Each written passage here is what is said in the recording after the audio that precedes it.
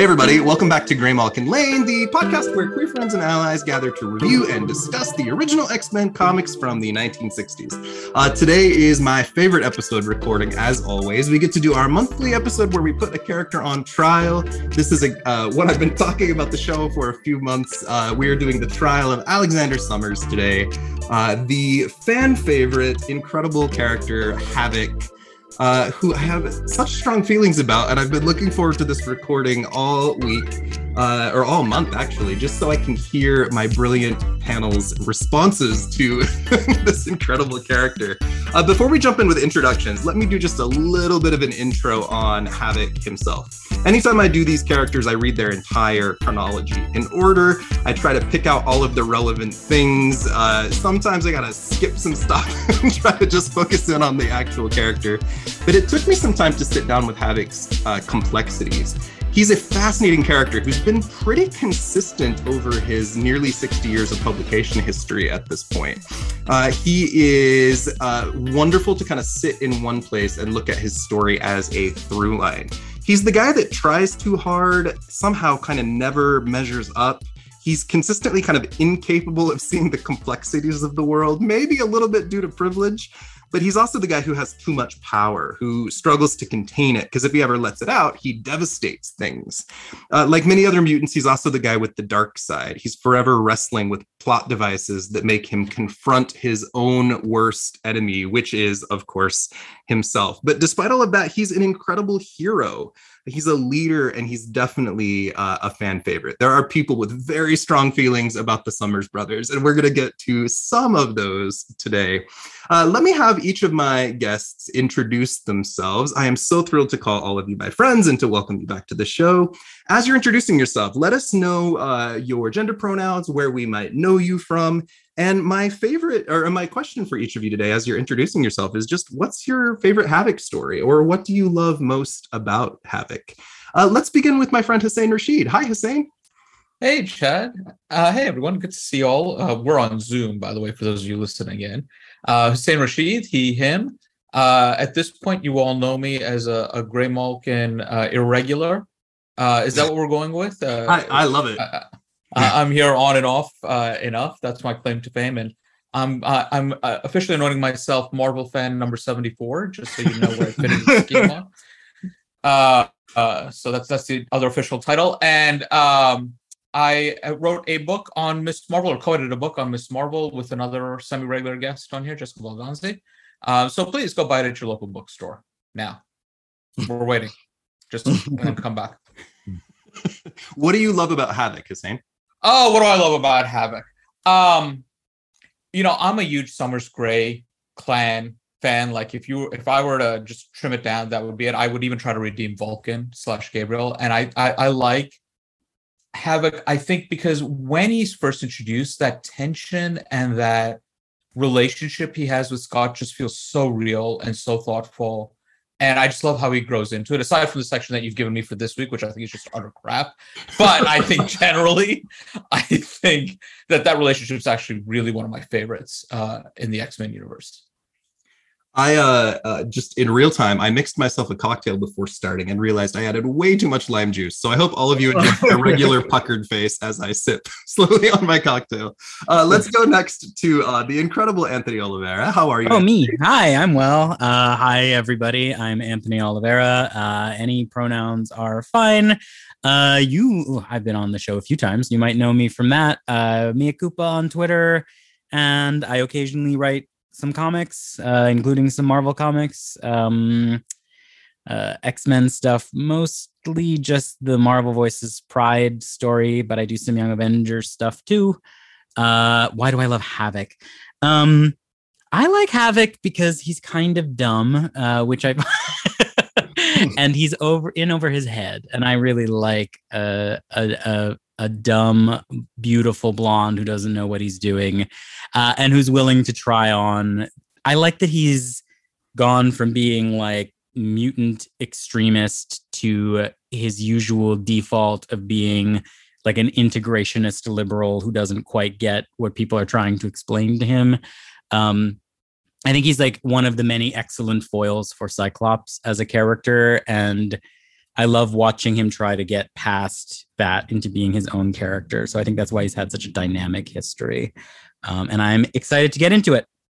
Phenomenal. I just recorded a Patreon episode with Ariana Mar on the Ungarai demons, which I'll release next week. Oh, yes. And during our recording, she's like, when I was reading, I saw the cairn, and that was the thing Anthony Oliveira used in his Ice Cat story. She was so excited. It was adorable.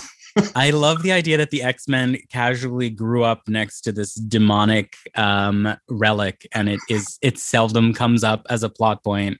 And we're just left. It's like the background radiation of their lives. It just shows up on their front lawn from time to time. Wonderful. It's good to see you, Anthony. Let's go to my favorite trial guest, Noelle Reed. How are you, Noelle? Noelle's been on every trial since the start, so she has a claim. I have every single trial, so that's probably how your listeners know me. Noelle, she, her. I also host the X-Men Unraveled podcast. Very excited for the Alex Summers trial. I like the weaknesses in his character because they feel so relatable. Like, I don't know, I don't regularly make the best decisions, but I'm usually trying my best. And so I have this sort of like sympathy with Alex when he does all of the dumb things that he does. Yes, Anthony summed it up nicely. When we say dumb and blonde, dumb and pretty. And then I'm thrilled to welcome my friend Andre Mason back on the show. How are you, Andre? I am doing well on this beautiful Sunday fall day in New Jersey, of all places. So gender pronouns, where we know you from, and what's your favorite thing about Havoc? Gender pronouns, he, him. If you want to call me a girl, we can do that too. It's fine. But pretty much you can see me online talking about pop culture or just giving thirst traps, you name it, I'm there. But I want to say the reason why I like Havoc is because he is the Summers that couldn't.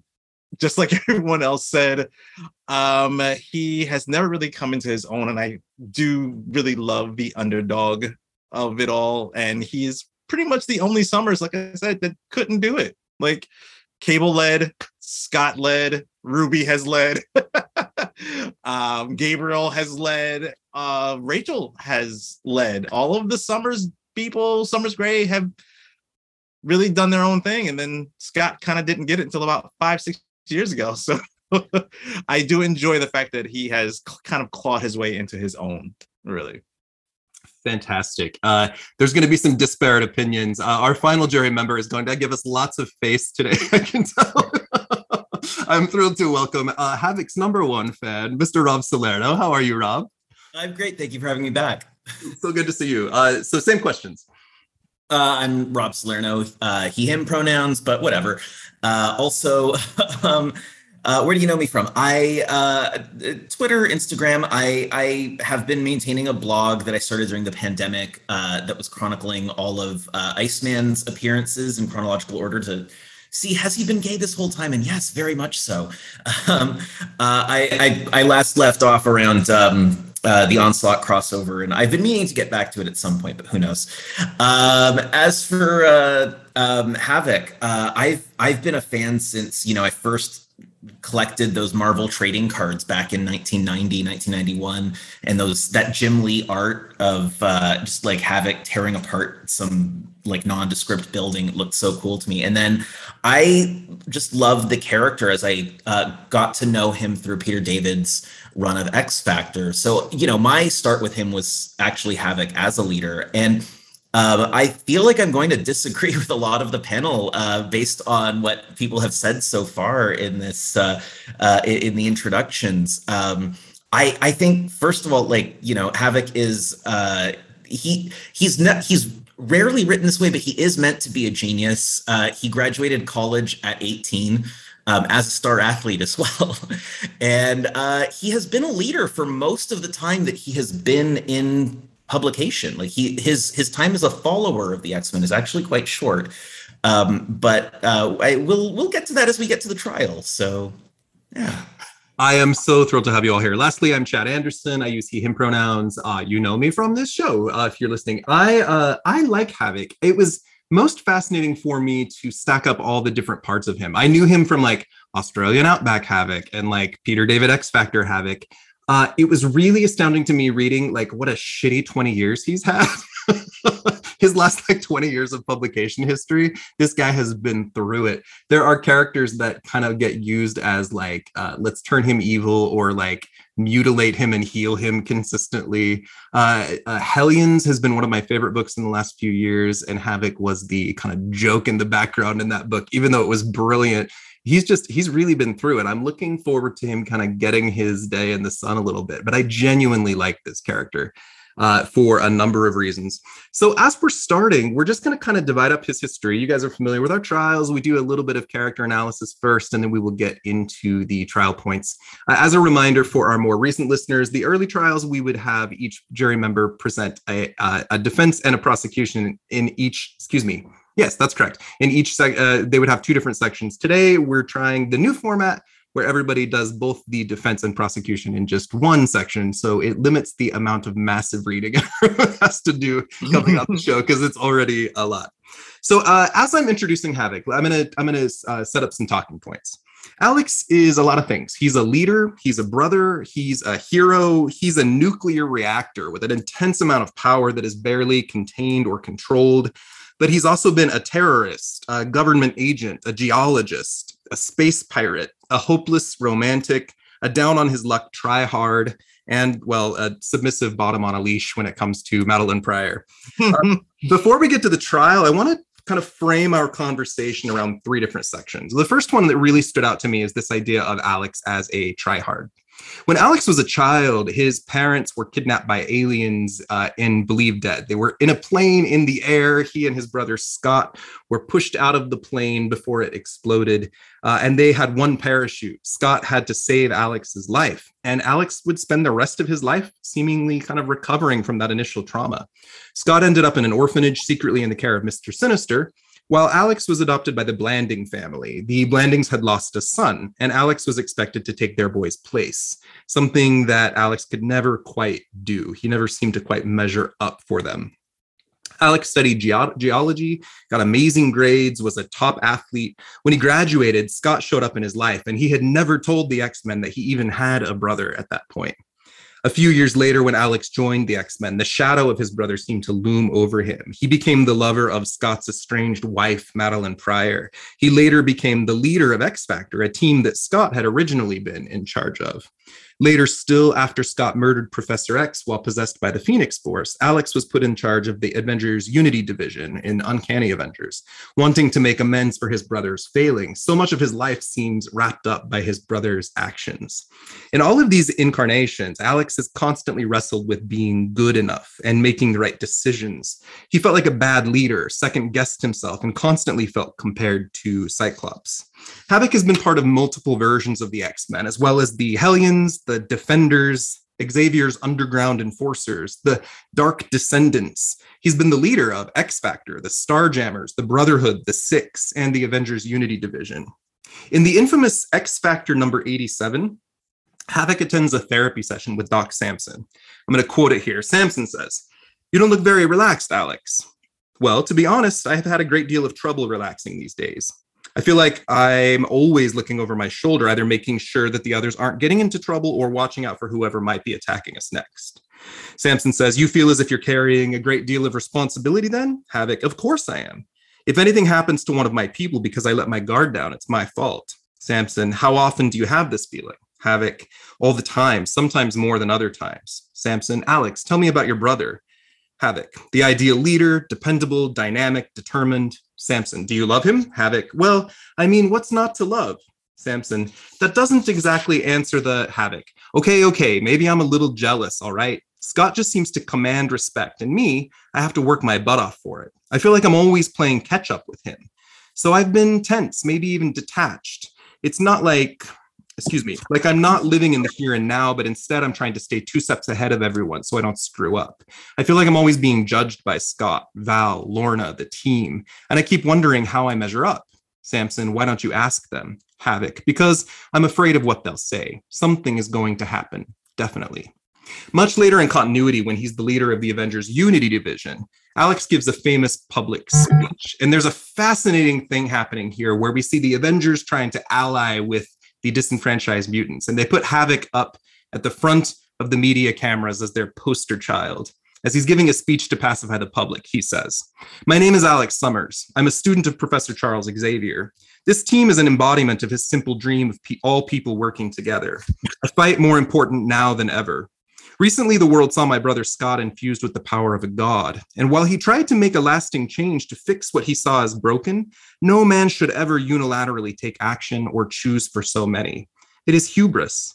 I never quite saw things as my brother did, and later our views diverged even further. I don't see myself as born into a mutant cult or religion. Having an X gene doesn't bond me to anyone. It doesn't define me. In fact, I see the word mutant as divisive, old thinking that serves to further separate us from our fellow man. We are all humans of one tribe. We are defined by our choices, not the makeup of our genes. So please don't call us mutants. The M word represents everything I hate." A woman asks, "Well, if you don't want to be called mutant, what should we call you?" And he says, "How about Alex?" So I know I just summed up a lot of stuff all together, but this idea of Alex as a tryhard. Let me hear some of your thoughts on this section of Havoc's character. Whoever would like to share. I'll go because I want to piggyback off of what Rob had said about the fact that he had always been a leader and stuff like that. Yes, this is the moment where you believe that he can lead. I think where we get into the area of him being a tryhard, there's always someone else in charge. I've always felt that Alex has been a puppet, like from the start. Like I enjoy him. I think that he has so much potential to be a grander leader if he just would have stayed in that position. He would defer to everyone else every single time, even in X Factor. I have so many thoughts about this speech. You know, I'm okay with him sort of starting like, "Hey, my brother Scott and I have different philosophies, and Scott took his power all over the place, and he should have." Okay, I'm okay with that. That's fair. And then this whole, I'm not different than anybody else, and my genetic makeup doesn't give me loyalties. Is like nice for you to want to say that in an ideal world, but the fact of the matter is it does. You're forced into a category, and by you not taking that, I just don't feel this. I don't feel this in Havoc's arc. I don't feel this in this specific story arc. It feels like it's a cop-out. It feels like Havoc wanted to do something bold and daring and then just sort of chickened out at the end and said kumbaya and sort of ignored everything that got him to that point. Yeah, I feel kind of in two directions with that specific story. I love most of Uncanny Avengers, but it does feel like Remender in that speech is having Havoc go backward 30 years in his character development. And going back to like the Havoc who would rather just be like, looking at rocks in North New Mexico, rather than having any involvement with mutants whatsoever, which, that was sort of like the take on him even at the beginning of X Factor, but by the end of that run, that's not his character anymore. So it really did feel like a retrograde thing. And I was willing at first to give it like, the benefit of the doubt, like, okay, well, his take is that he just watched, the end run of Cyclops's sort of extreme direction where, he tries to take over the world and kills Professor X and everything kind of goes to shit. And he's like, okay, well, maybe go back a little further, take a few steps back. But I that's one element of that whole book that I feel is just ultimately like misplaced and never really lands for me. Mm-hmm. Anthony, go. I think I actually thought that this was the section I was getting for the trial, which is the part I wanted to.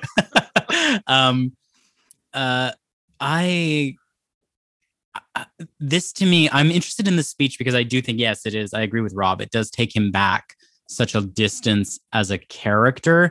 What I find odd about this, but I can kind of believe him sort of resetting here, that like, I feel like he has spent a lot of his time arriving late to his identity as a mutant, variously aware that he could, for example, pass, he could go be the football star, he could go be the PhD, and have this just be like a weird thing he does at parties sometimes, you know, like that is kind of his experience of mutancy. And I think that is one of the reasons he's actually a neat foil for Cyclops, where it's like, my visor, I must think and control this at all times. And Havoc's like, I don't care, you know, like, and this sort of very latent experience of his mutancy and the living monolith stuff and all that. I don't mind the reset of him because I can kind of believe it. And it does feel like part of his arc with X Factor. And like, what if we collaborated with the government, you know? What bothers me about the book is I think the book agrees with him. I don't think at the beginning of that book, when he gives that speech about how like, what if the word mutant just divides us and I don't see color, and like this kind of message is actually kind of baked into that arc and the Unity Squad in general, right? Like it's a position that Wanda voices in that book as well. Like, being a mutant has brought me nothing. Like it's brought me nothing but misery. I wish I could just be normal, right? And it, as I find this actually the most loathsome part of Alex, and I do like stories that kind of try to interrogate it and try to get him to see why this kind of bland, liberal, love is love kind of message isn't enough. My favorite version of Alex is when he's like, leading a brotherhood and being like, well, fuck it, let me just try to do something at least. It's an interesting speech, and I think the problem I have with it is like, I think the book agreed. There's a fascinating piece to Alex, as I mean, I know a lot of gay men who are very self-hating, like they hate the gay part of them. And Alex has always struck me as a character who does not love being a mutant. His power is hard to contain. That would be hard to live with, and I get that. And there's also different eras of history, right? As the leader of X Factor, for example, he's a very public figure, versus when they're in the outback hiding and he's left without civilization and has to fend on his own. This era where Cyclops has very publicly killed Professor X is a really... this is a time when mutants are endangered and they're just kind of being reborn as a new species. And you almost wonder how much that affects his psychology. I would love to hear your thoughts on the Cyclops-Alex relationship. Right from his first appearance, there's this idea of, oh, Scott's so much better than me. He has it so much easier than me. But you know, Alex was the one that was adopted. Like there's an interesting interplay in their relationship that's always there. And Alex, so much of his history, it's him following in Cyclops's footsteps and trying to do a different or better job. I don't know. Any thoughts on that? What's interesting to me about that is that they are two characters who actually share very little screen time. Like there aren't that many classic stories where Havoc and Cyclops actually like have a conversation or even on the same team together. When we get to my section, we'll cover some of that. But, it's usually one or the other is in an X-Men book. And interestingly, when he is first introduced, actually, like the story is kind of bending over backwards at first to say that Cyclops is jealous of Alex and thinks that Alex is the natural leader. And he's just so commanding and smart and always knows what's right. And that's like the actual opposite of what ends up happening. And it would have been fascinating to me to see that dynamic actually play out between the two of them. If only, the book hadn't been canceled and yada, yada, yada. Sure. Noelle, go ahead. I feel like siblings are always such a complicated relationship. Like I have one younger brother, we're very close, and I was very much the like older child who did everything that they were supposed to and did well in school. And my brother was kind of the more like, there's other things that I care about. And that dynamic is just siblings, no matter what. I feel like it's just complicated. There's the sibling rivalry, but then this just love for each other. But having that distance between Alex being adopted and Scott sort of staying in that very traumatic environment of the orphanage, it complicates it so much further. And seeing how, Scott kind of progresses in the mutant world more than Alex has a chance to, and seeing Alex try and catch up and feel like he's always second place. And he doesn't seem to have the ability to navigate that and to find his own way and find his own way as a person. And I don't know what that is, because it seemed like he's very accomplished before he ever meets the X-Men. So I don't know if it's just rejoining with Scott that like sort of stunts that growth or what it is, but just their interplay once they're back together is very interesting, because like I said, siblings, it's always complicated. Scott certainly screws up a lot and seems to be forever forgiven and have another chance consistently. But then again, so does Alex. Alex is always given that next chance, but it's almost like he sees Scott as getting more chances and he's getting more consequences somehow. There's an interesting interplay or rivalry between the two of them. I think it's pretty fascinating. Okay, let's move to the next section we'll present. This is this one I titled The Powerhouse. In X Factor -1, we see Alex's power activate for the first time. There's a boy named Vincent, and this is the same kid who was responsible for accidentally killing the Blanding's son, the one that Alex was adopted to replace. Vincent attacks Alex and his adoptive family, and Alex's powers lash out and just obliterate the boy. So Alex was a kid. We're not going to put him on trial for this, obviously. But Mr. Sinister has assessed Alex's powers and found his genetic potential less than that of Scott's, which is another way that he doesn't measure up, even though he doesn't necessarily know Mr. Sinister's assessment. Excuse me. Sinister buries Alex's memory of this event, but takes genetic samples and later uses that DNA to connect Alex forever to Ahmed Abdul, the living pharaoh, who we will do the trial of someday on this podcast. Alex would learn many years later that he has the mutant power to absorb ambient cosmic energy, store it in his body, and then release it in powerful destructive plasma bursts that blast out of him in blue or yellow concentric circles. Abdul also absorbs these plasma rays, and it allows him to grow to inestimable size, even up to planet size at some point. He's often called the living monolith. There are some other mutants that have power like this, that is just, if they tap into it, it's potentially very destructive. Sienna Blaze and the Armageddon Man come to mind. Side note as well, when Karl Lycos absorbed Alex's mutant energy, that's what transferred his or transformed him into Sauron, but that's a story for another time as well. While there are times Alex is able to control his powers, they always seem to flare out of control. In one of his earliest appearances, he's given his containment suit and his codename by Larry Trask, the son of the guy that made the Sentinels. It's his classic black costume covered in circles, and it's helped Alex control or contain his powers at times. Many people seem to use Alex as a weapon in their hands. They wind him up and point him at a target, they mess with his mind or flirt with him or give him some sort of particular cause. But no matter his mistakes, he tends to be forgiven quickly and then welcomed back to the X-Men or X Factor with open arms. Right after his powers activate in X-Men number 57, original run back in the 60s, listen to what he says. Can't you see? Doesn't the evidence of your eyes mean anything to you? Does somebody have to die before you realize I'm a walking, talking disaster area? That latter-day Pharaoh told me that I could absorb cosmic rays, turn them into pure destructive force, but I didn't believe him till I had to escape from his own airtight chamber. Then it was as if my very fear, my frenzied desperation were suddenly transformed into savage, stone-smashing energy. If I raised a whole temple all in one rash instant, can you imagine what I might do to a living, breathing human? For if I still can't control my power, can't turn it on or off, 1 second from now I might destroy you all. And later, he says, so this is what it means to be a mutant, to be afraid to touch anything, afraid even to breathe. And yet, was ever another mutant so terribly, desperately alone? Even Scott, who's always lived in fear of what his optic blasts might do, never had to cope with power like mine. Power that makes my every gesture a threat, my every movement a menace. And this is just a note. It's a story that's not touched on outside of this story, but in Exiles 28 through 30, there's a thing where Alex is getting mind controlled by an alternate reality self. The Time Broker, who's an extra-dimensional character that sends the exiles to different dimensions. Not, as Connor Goldsmith would say, don't worry about it. It's not necessary.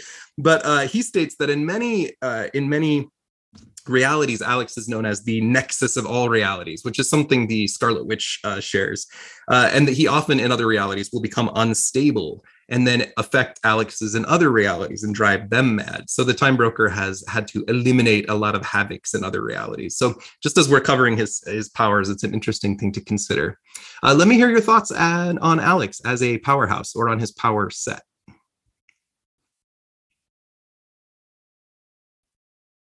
I have to be mean and say, I can't stand this. Like, oh, I have it the hardest. Nobody understands. Like, okay, talk to some mutants who aren't human passing. Talk to Wanda, who can rewrite reality. Like, if you want to talk about like mind-numbing power. So I find it very frustrating. Like, every person, whether they're a mutant or not, has their own struggles and their own trials that they face, and you can never compare it to somebody else's. And so I just hear this and I find myself extremely frustrated by it. Noel, but that's the way he was in the beginning, though, right? Like, I guess we can just say that in the beginning, it was hard for him to control it because there was, no Professor X around. No one was training him how to use these powers. We can say that, yeah, he was definitely a danger to himself because he didn't know what the fuck was going on or how to like really navigate and manage it. Like, by that time, Scott had control over his eyes for someone who, needs something to control. Like, he had his own containment situation. So we can honestly say in the beginning, maybe that's true. Like, he was obnoxious because he's like, oh, woe was me. But like, there are other people who had it worse if we're in that comparison moment. I want to echo Andre here is that, I think in the early period, I hear you, Noel, and I'm absolutely sympathetic, but I think I agree with Andre. I said it's early enough in the idea of mutants that he is at that point the most powerful mutant on Earth, right? That we know of by X-Men 57, right? There's no comparison. Wanda's not at this stage. Magneto's not at this stage. So I really have a lot of sympathy. One thing I will say, I have to go back. I know this is a trial of Havoc, but you're going after my boy. You're going after Scott Summers. He did not murder Professor X, right? Professor X taught him to protect mutant kind against the greatest threat. And who's damaged mutants more than Professor X? I don't know. I mean, Centennials are murder. Okay, but that's because of Professor X, right? It's like it's still on Professor X at the end of the day. So at the end of the day, Professor X is a jerk. Scott's just doing his thing. He's protecting the mutant race. It has nothing to do with murder. So you're all officially invited back to the trial of Scott Summers when we get Anthony, what did you want to share? Go ahead. I agree that it is like, oh, woe is me, the pretty mutant. But I actually think it hits the real taproot of what makes the character work. Just sort of to go back to sort of the ideas we've been kind of developing, like Alex's articulation of his problem makes sense to me if you do read it as a character who has sort of lived the life of this charming jock life. And has to hide it now, like has discovered like the thing about himself that makes him different. And then to me, the containment suit works as this kind of mask for mask. I have to pass at my workplace amongst other people because if they know this one thing that makes me different, all of this amazing stuff I've built for myself will fall apart, right? And that he is sort of like the headless torso on Grindr, right? Like that is Alex's experience. Well, except he's the opposite. Like his character design is literally the opposite. Right, but it's just a head with no. Exactly, but it's the same thing, right? Like he has to have every inch of himself covered. Like he has to have it always under control, and that to me is why. Even though in some ways it's the same metaphor as Scott, right? Like I have to wear this thing at all times, but it reads almost entirely in the opposite direction. Whereas Scott starts to feel like a disability metaphor, a person who, when they move through spaces, is marked as being different and must always be aware of how they read as marked. Alex has to hide it and can hide it, right? It feels... He has a lot of similarities to me with Warren, right? Like, again, like this beautiful blonde jock who can pass if they want to. And when they choose not to pass, are great PR stunts, right? That's why Valerie Cooper wants him to be the head of X Factor, because it's like, well, if that guy's immune, it can't be that bad, right? And it's why it sounds awful when he's saying these things. And it's like, that guy is a pterodactyl. Like, but that to me is how the metaphor functions for him. The idea of him being contained, that's just something I hate in my personal and professional life. When I have a lot of energy to give and I have to hold it back, that idea of containing myself was rough for me. And that's literally his power set. I understand the fear he has, because if he lets go, his first power explosion literally destroys an entire pyramid. And that's part of what makes him work on teams in interesting ways as well, because he's the character who either hates himself for being a mutant or tries to embrace it. And when he embraces it, someone usually gets hurt. So there's that idea of containment. And I fucking love the visual of him, those circles popping out of his chest or his hands when he's just exploding shit. I love that in the comics. This is what I love most about him, actually, is that visual of his powers working. I think is phenomenal. Yes, but there was no explanation for the crown. There was none. No. This is actually like my biggest pet peeve with his character design is they make this whole big point about like he has to wear this containment suit in order to control his powers. But you see him walk around without the containment suit all the time. All the time. Like even from the beginning. And I'm like, well, what is the consistency? What are the rules around this? And then the headset doesn't make any sense to me. It never has. It's the weakest part of the design. And when you go back and reread that original story, the headset is a mind control device that the Trasks gave him. The only part of the containment suit that is actually like meant to work is the part on his torso with the circles on it. That's literally the only part he needs to wear. But he wears the mind control piece, and that's like his signature look for the next 30 years of comics, or 20 years of comics at least. And I've never understood it. No. I love his Brotherhood look, where it's the black suit and that sexy little red harness. Yeah, and the shock of blonde up top. That's my favorite of his looks. Agreed. He's got some iconic costumes. We'll run a costume gallery when we're putting the trial out, but it was really fun to compare. I love how people will take the original designs and do a little modification. I think the biggest standout from all of those was his original X Factor 71 with the jacket and the open chest and the hair, with the Gambit head sock kind of thing. I like his look. He's a sexy character almost always. He looks great. I mostly like him shirtless running in the desert, of course, but. So let's go to the third section I prepped here. The third part of his character that really stood out to me in my research is what I called the man with two faces. Much like Archangel and other X-Men, Havoc has a dark side that seems to be consistently right under the surface, ready to be unleashed. And when you have power like Alex has power, that's a very scary thing.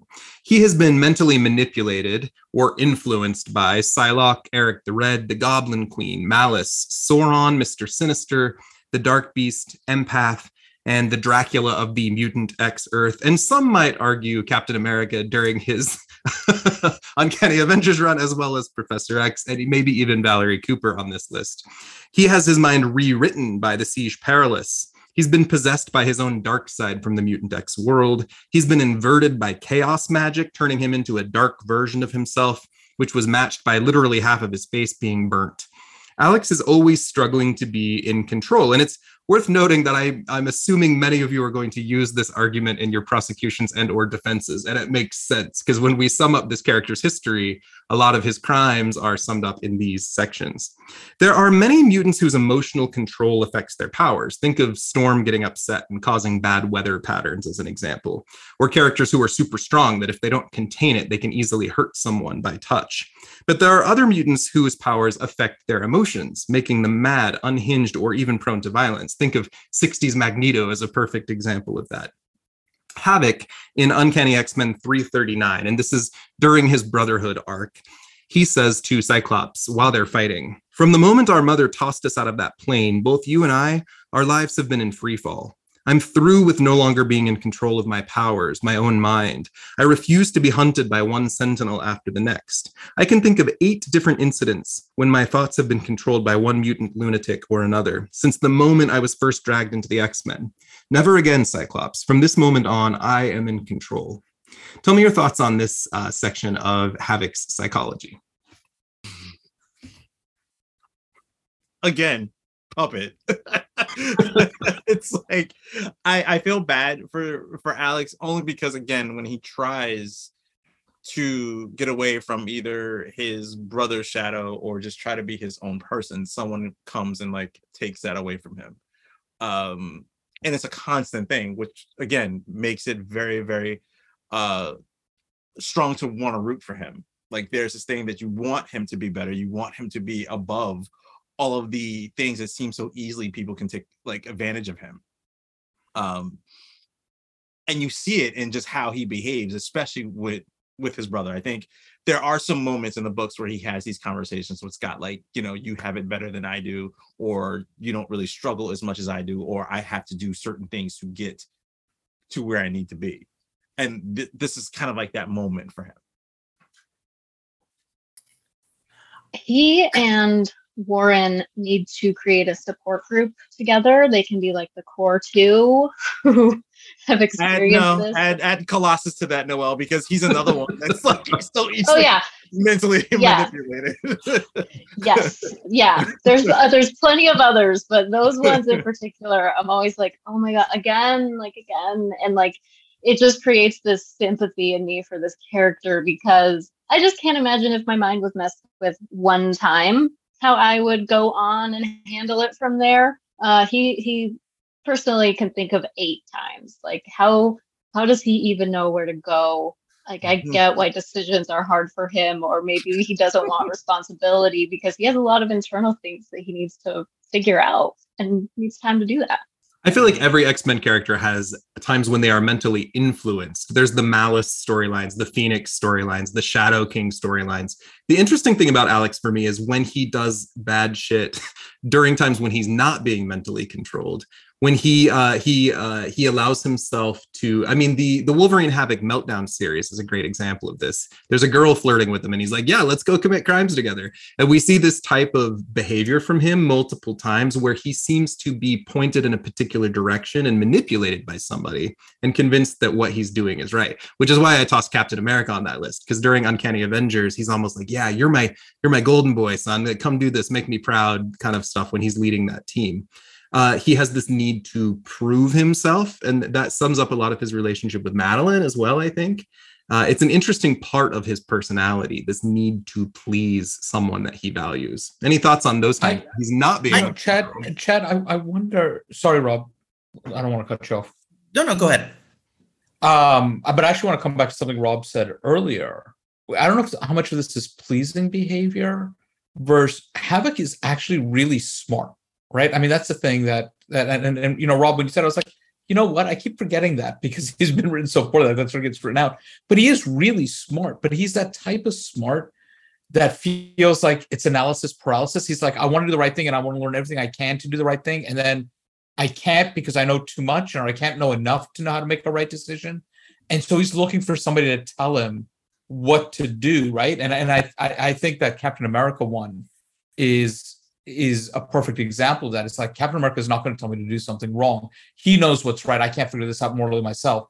And it lets him get out of that. It's not quite decision fatigue, but that sort of his inability to move beyond his desire to know more before he can make a decision, right? He over intellectualizes, I think. And so somebody like Captain America allows him an easy way out. Or the red, we should do a whole thing on the redhead, by the way, and it's fascinating. I mean, Scott has one redhead in multiple variations. Alex and redheads is a whole other thing. You know? What I was going to say was, you know, a part of this is that I agree, in a lot of these stories, it's not entirely clear how much Alex is in control or is being controlled.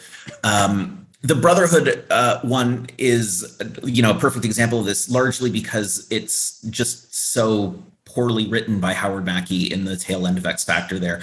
X Factor and Mutant X were just like, you know, issue to issue, page to page, character motivations would change without any kind of clear setup. And, you know, at the beginning, he's being controlled by Dark Beast. Then, no, it's all a trick and he's trying to control the Dark Beast. And then, no, he's actually working for the government the whole time. But no, he was actually working against the government the whole time.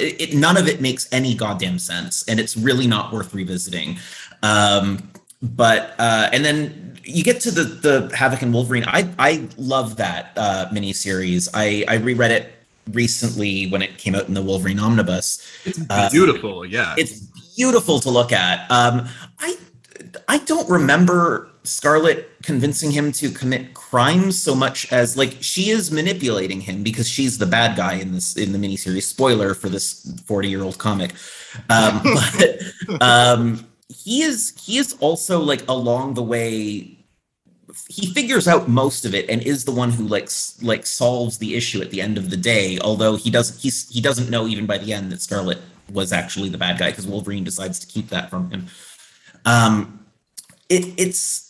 It's fascinating to me. Like so many of these stories, I keep hearing this in like fandom groups. He was like the little sub on the leash for Madeline Pryor, and I'm like, no, he was mind controlled by her and raped by her. Like that's what that story is. If the genders were swapped in that story, we would be exactly clear what happened in that story.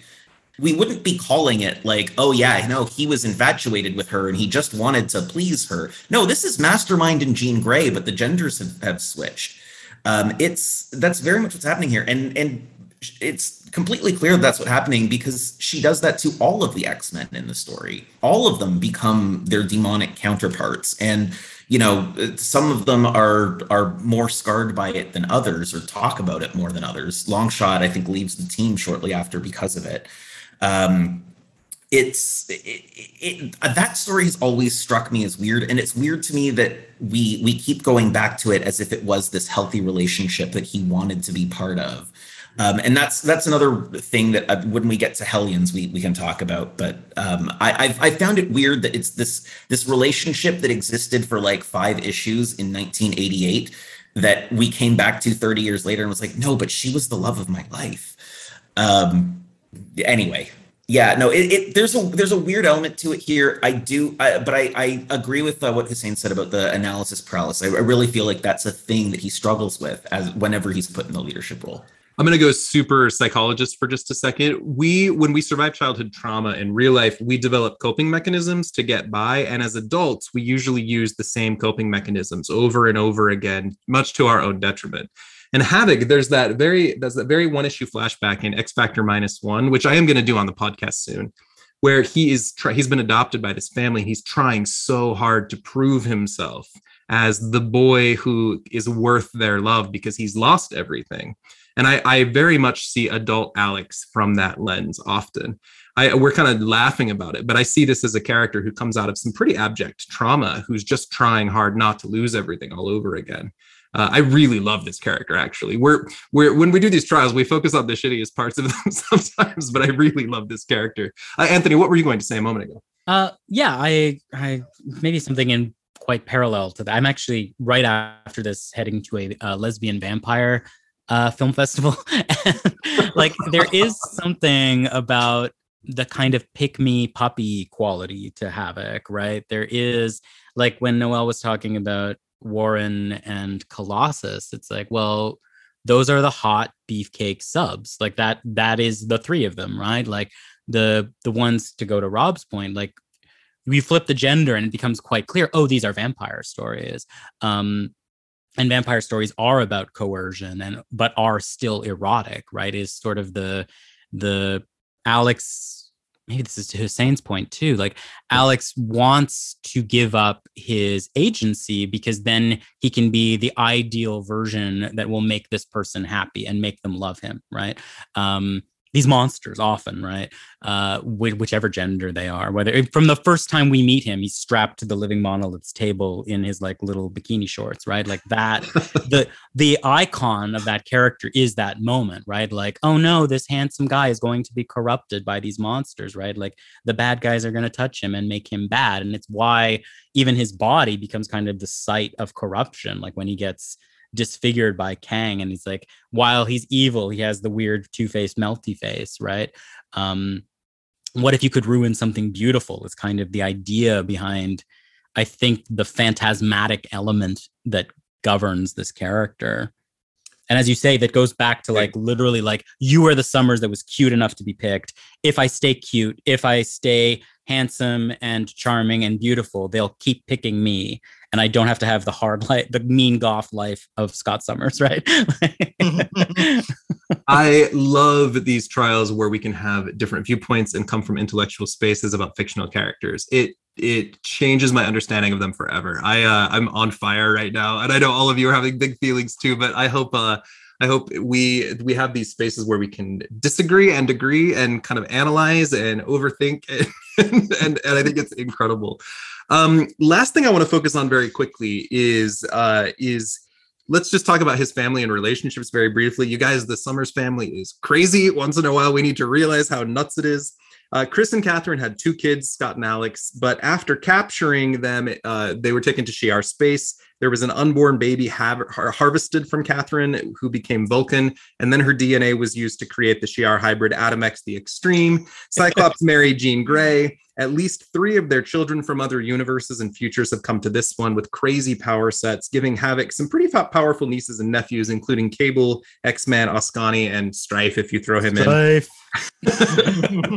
Havoc has 2 children that he lost in other realities. The boy Scotty Summers with the alternate Madeline Pryor in Mutant X, and Katie Summers, which her loss in the Uncanny Avengers series with Havoc's wife, the Wasp, because people forget he married the Wasp, but she was lost to King the Conqueror. These lost kids alone, the trauma of that is just gonna fuck with your head. Chris, his father remarried, so he's got a stepmother, Hepzibah, the incredible Barbarella skunk lady in space. Alex has also been romantically connected with a lot of people, most notably to Lorna Dane Polaris, who's the daughter of Magneto. And I got this weird vibe of like he's kind of the brother of the heir of Professor X. So he and Lorna have this kind of weird Romeo and Juliet vibe almost. The romantic connection is fascinating. Alex has often been connected to Madeline Pryor as well. We've seen him romantically connected to, in no particular order, Wolfsbane. That was a bit one-sided on her part, of course. Layla O'Toole, Annie Gazakazian, Scarlett McKenzie, Janet Van Dyne, and Tam Anderson, the Genosian magistrate lady. So let's talk about his relationships briefly, his family and romantic relationships. What do you like? Who do you like him with? Discuss. No mention of Iceman, I notice. I actually really like the Iceman. Again, I keep bringing it back to the Warren thing, but like he is Iceman's type, right? And the weird way that turns into the love triangle of the Lorna Iceman Havoc thing is really interesting to me. Both in its earliest versions in those first comics where he's like, that's my girlfriend. And Lorna's like, I literally don't know what you're talking about, into even the Chuck Austen run, right? Where it's like the Iceman thing is playing this will they, won't they? And the Annie Gazakanian element is meant to play up to and including the moment where Havoc literally pees a body for Iceman. Like that's a plot point in the Chuck Austen run. So that's my ship that I'm plugging right now. Side note, and this has not been released yet, but I just interviewed Chuck Austen and asked him all the hard questions, and I view his run in such a fascinating way now. That'll come out in a few weeks. So. I wish I was there on that one because I had so many questions for him. He's such a great guy. He's a great guy. So who do you guys like Alex with? Who's your favorite romantic connection for him? Oh. I'm still a hardcore Havoc and Lorna shipper. That relationship just I feel like Peter David is the only one who ever actually like got their relationship. Maybe like some of a couple of the writers who followed James DeMatteis, his run on X Factor is underrated as well. But just that vibe that they had, like they were 2 people who they'd been separated for a long time. They could slip right back in because they were actually they had that connection. They can take each other down very easily. Like they're constantly jibing at each other. That's the whole tone of the book though. But I love them as a couple. And yeah, I mean, like I get why like the relationship seemed to stagnate as time went on because worse writers were writing them. But I stand them. I don't think there's any other like love interest of Havoc's that I've ever really been interested in. Yeah, because they were essentially the soap opera power couple. Like there's no other person you can see him with, because he hasn't really been with that many people. I mean, like, he has been romantically connected, but in long-term relationships or even like a larger relationship, it's literally just been Lorna. And then whenever he's paired with Maddie, it's just weird. So you kind of like scoot around that and be like, no, I just like him with Lorna because that's all we ever know. It's like when you have that conversation of who is better with Scott, is it Jean or Emma? But everyone like knows that it, you know, you had seen Scott with Jean for so long, that's the only person you really see him with.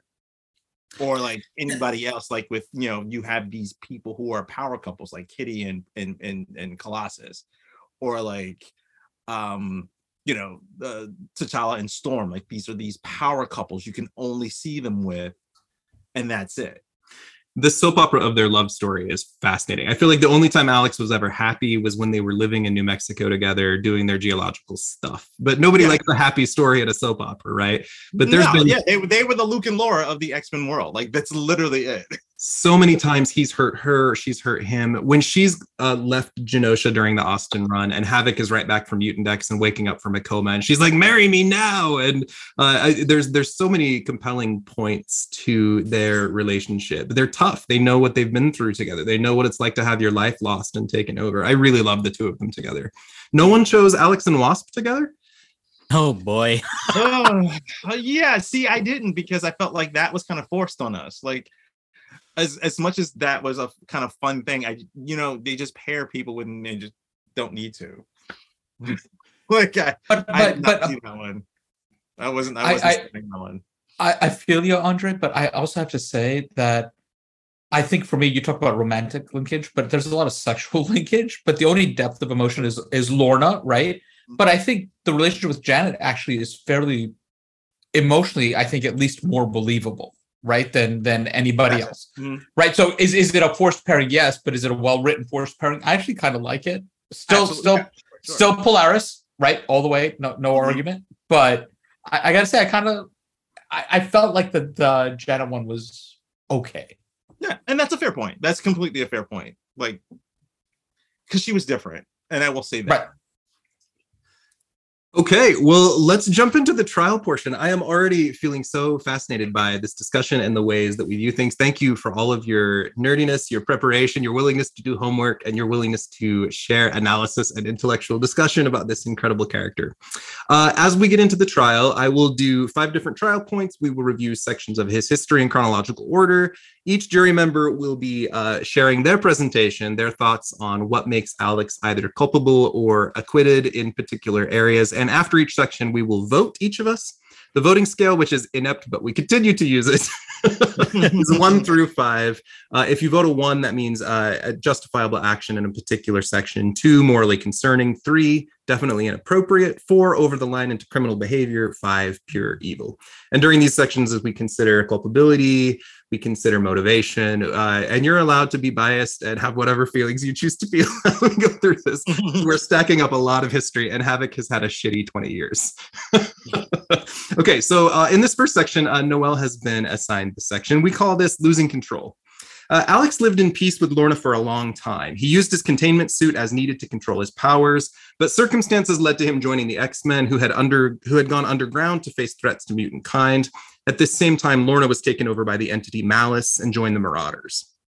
The X-Men were believed dead after a battle with the adversary, and they moved to the Australian outback. And in isolation there, Alex began to really struggle with using his powers appropriately.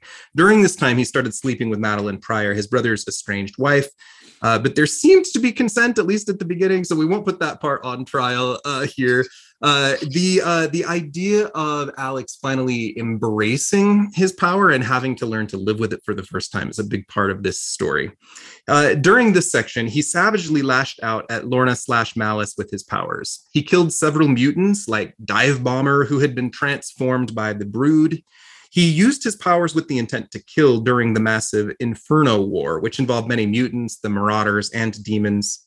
When Madeline went mad with power and became the Goblin Queen, Havoc, although he may have been mind-controlled, turned against his allies and willingly became her goblin prince as she brought demons to New York City and prepared to sacrifice infants, including her own son, Nathan, who became Cable, in order to achieve power. Willing to follow Madeline's orders, Havoc savagely lashed out at Cyclops, seemingly with the intent to kill him, although he and Cyclops are immune to each other's powers, until Archangel defeated Havoc, and Madeline was soon defeated as well. After passing through the Siege Perilous, Havoc had his identity and memories rewritten, and he became a Genosian magistrate, there to enforce the country's policies in keeping mutants as slaves. His memories were eventually restored, and then he was thrust into an entirely new position, placed as the leader of X-Factor, a team of mutants who acted as government operatives. In this position, he was suddenly the face of mutant kind for much of the public, while considered a traitor by many mutants for his willingness to work with the human government. The key issues in this section are Uncanny X-Men numbers 233, 239, 241, and 242, X-Factor 38, Uncanny 251, the entire Extinction Agenda event, and finally X-Factor 71. Let me turn it over to Noelle. Okay, so for the prosecution first, my big question was, does Alex Summers have any principles or conviction in his heart? And as the prosecution, the answer is no. For proof, we only have to consider that he sacrificed any principles he held for his desire for Madeline. And he willingly signed on to sacrifice kids for Madeline, like actual human babies, one of them being his nephew. Yes. And that was after he has this moment of clarity where he realized, he's talking to Scott and Jean, that they were right about who and what Madeline had become. But even after that, he joins her as the Goblin Prince to take part in the crime, again, of sacrificing babies. I could stop there. But I won't. For someone who spent so much time and mental energy and probably some physical energy concerned and trying to contain his powers and trying to prevent any of the damage they could cause, he used them against Colossus and his own brother, and his only stated justification was that it was for love. And love is great, all about it, but it's not a justification for attempted murder or fratricide. I cannot reasonably hold him accountable for what happened on Genosha because his memory was wiped. So I'm going to discard that as the prosecution. I don't think he was in the right state of mind. However, I can say that he is someone without integrity, willing to sacrifice his principles and his family and his humanity for some bomb-ass pussy.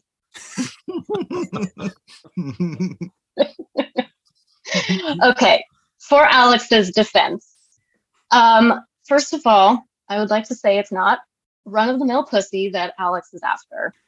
Madeline Pryor is a clone of Jean Grey, whose hotness has led to a decades-long love triangle, and she's in her Goblin Queen costume.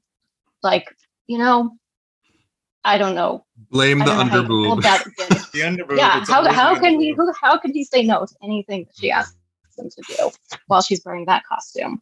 And then there's also the influence of demonic powers. But the most important thing that I see is Alex Summers is a man whose driving principle is protecting others. When his powers emerge, he is focused on keeping them in check and preventing harm. He hated the idea that he might kill anyone with them. And he tried very hard not to use them against other people. And when the X-Men fought the mutants transformed by the Brood, he held back until he had to use his powers to save Storm. And anyone who wouldn't do whatever it takes to save Storm is a criminal, and the person who saves her is a hero.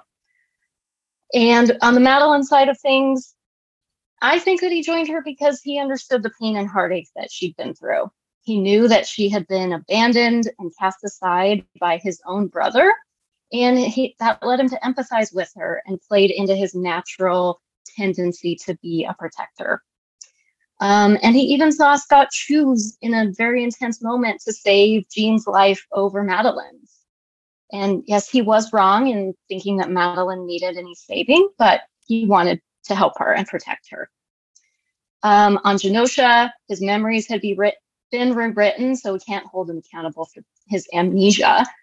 And then when he realized the truth, he aided the mutants who were being persecuted and chose to stay there to continue to make sure that the mutates were safe and protected. So Alex is a man who always tries to protect those in need and those he loves, and that is not a crime. So let me turn it over to the jury. What questions or comments do you have in this section at all? Or what do you need in order to help form your opinion on your vote in this section? I think one thing that go Rob and then Hussein. Okay. I think one thing that I have always found really fascinating about fandom's reaction to the Inferno story is that, everyone, like a lot of people are very quick to condemn Havoc for going along with Madeline Pryor and doing whatever, she wants. And, he's just her little like submissive bitch boy. But at the same time, like, it is very rare to find fandom who finds what Madeline did morally wrong. Like, she is the one who was the victim of Cyclops for years, who ran out on her, abandoned the baby.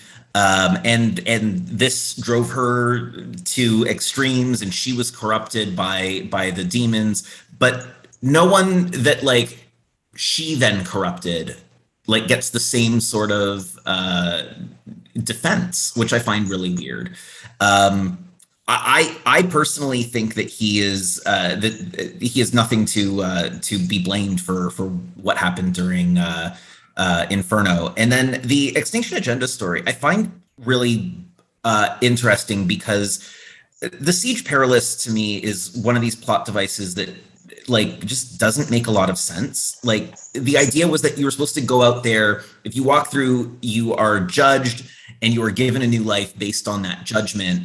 But like the new lives that the X-Men get, they're just made amnesiacs. They're like, Peter walks around in Soho and everyone's like, oh, look, it's Colossus. And he's like, I don't know who Colossus is. What are you talking about? I'm an artist. And Havoc wakes up in Genosha and he's like, oh yeah, no, I'm a Genoshan magistrate. And they're all like, no, you're an X-Man. We should probably kill you. But if you want to work for us, fine. What I think is funny about like the judgment aspect of that is that the Siege Perilous, I guess, to me, it reads to me like the Siege Perilous is like, oh, you're the guy, you never wanted to be a superhero. You always wanted to be the mutant who just goes along. We're going to give you that and see what happens. And what happens is he goes along with it until he realizes that this is not right. And he is instrumental in taking down the Genoshan government and then rebuilding like the civil society afterward until he's lured back into X Factor and kind of walks away from that. So I don't think he has anything morally culpable in this arc of his life here. I think I would vote a 1 here. I think the Extinction Agenda is brilliant. We can talk about the Siege Perilous another time on the pod, but what it seemed to do is give a lot of the characters what they were asking for, but in a dark, twisted way. Havoc got fame, he got love, he got self-confidence, but it was literally at the expense of owning mutants as slaves. It's fascinating. And the idea of him in the Australian outback and his relationship with Maddie, I think it's kind of him, I don't know, if I'm using a gay parallel, it's like that right after the closet, I'm in the big city and I'm figuring out who I am and I'm making some mistakes along the way as he learns to contain his powers. I love that era of him. It might be my favorite. Was Madeline right or wrong? Was she mind controlling him or was he intentionally going along with her? That's the thing I'm kind of hung up on here. Let me hear some of your other thoughts. So I want to, coming off Rob, your point about him being in Genosha, going along to get along, makes so much sense with the speech we started with that we hated because it feels like there's a really nice resonance there. Noel, I'm with you on your defense of Havoc, except for one point. Despite everything Rob just said, I really have issues with the child sacrifice thing. How do we defend? Like, he's not running for governor of Texas, right? So, like, what's the whole thing with him and child sacrifice? I mean, that was the big thing for me. And when I read it, like, I can't discount the idea that there's some like demonic influence over his decision making, but I saw it more as he was making active choices, and like he was just like, okay, this is what she wants to do, so child sacrifice is what I'm doing this afternoon. Yeah, it was the willingness that I had a problem with. Only second to the fact that he was going to allow her to sacrifice his nephew, regardless of how he felt about Scott leaving Maddie, regardless about how he felt their relationship was, or whatever the case may be. He was going to allow her to sacrifice his own relative. You kind of have to draw a line somewhere where it feels like there's a moral issue, and I don't know if it's a gray area, because we can apply real life logic to this fictional character, whether or not he's making the appropriate decisions, because we can say that about any of them, whether or not they're making the appropriate decisions that's best for them in that moment.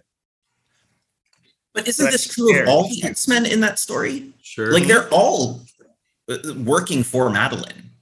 Yeah, they're all working for Madeline, but I mean, in the sense of the matter is that you never really know. There's no definitive proof that he is actually being controlled by her.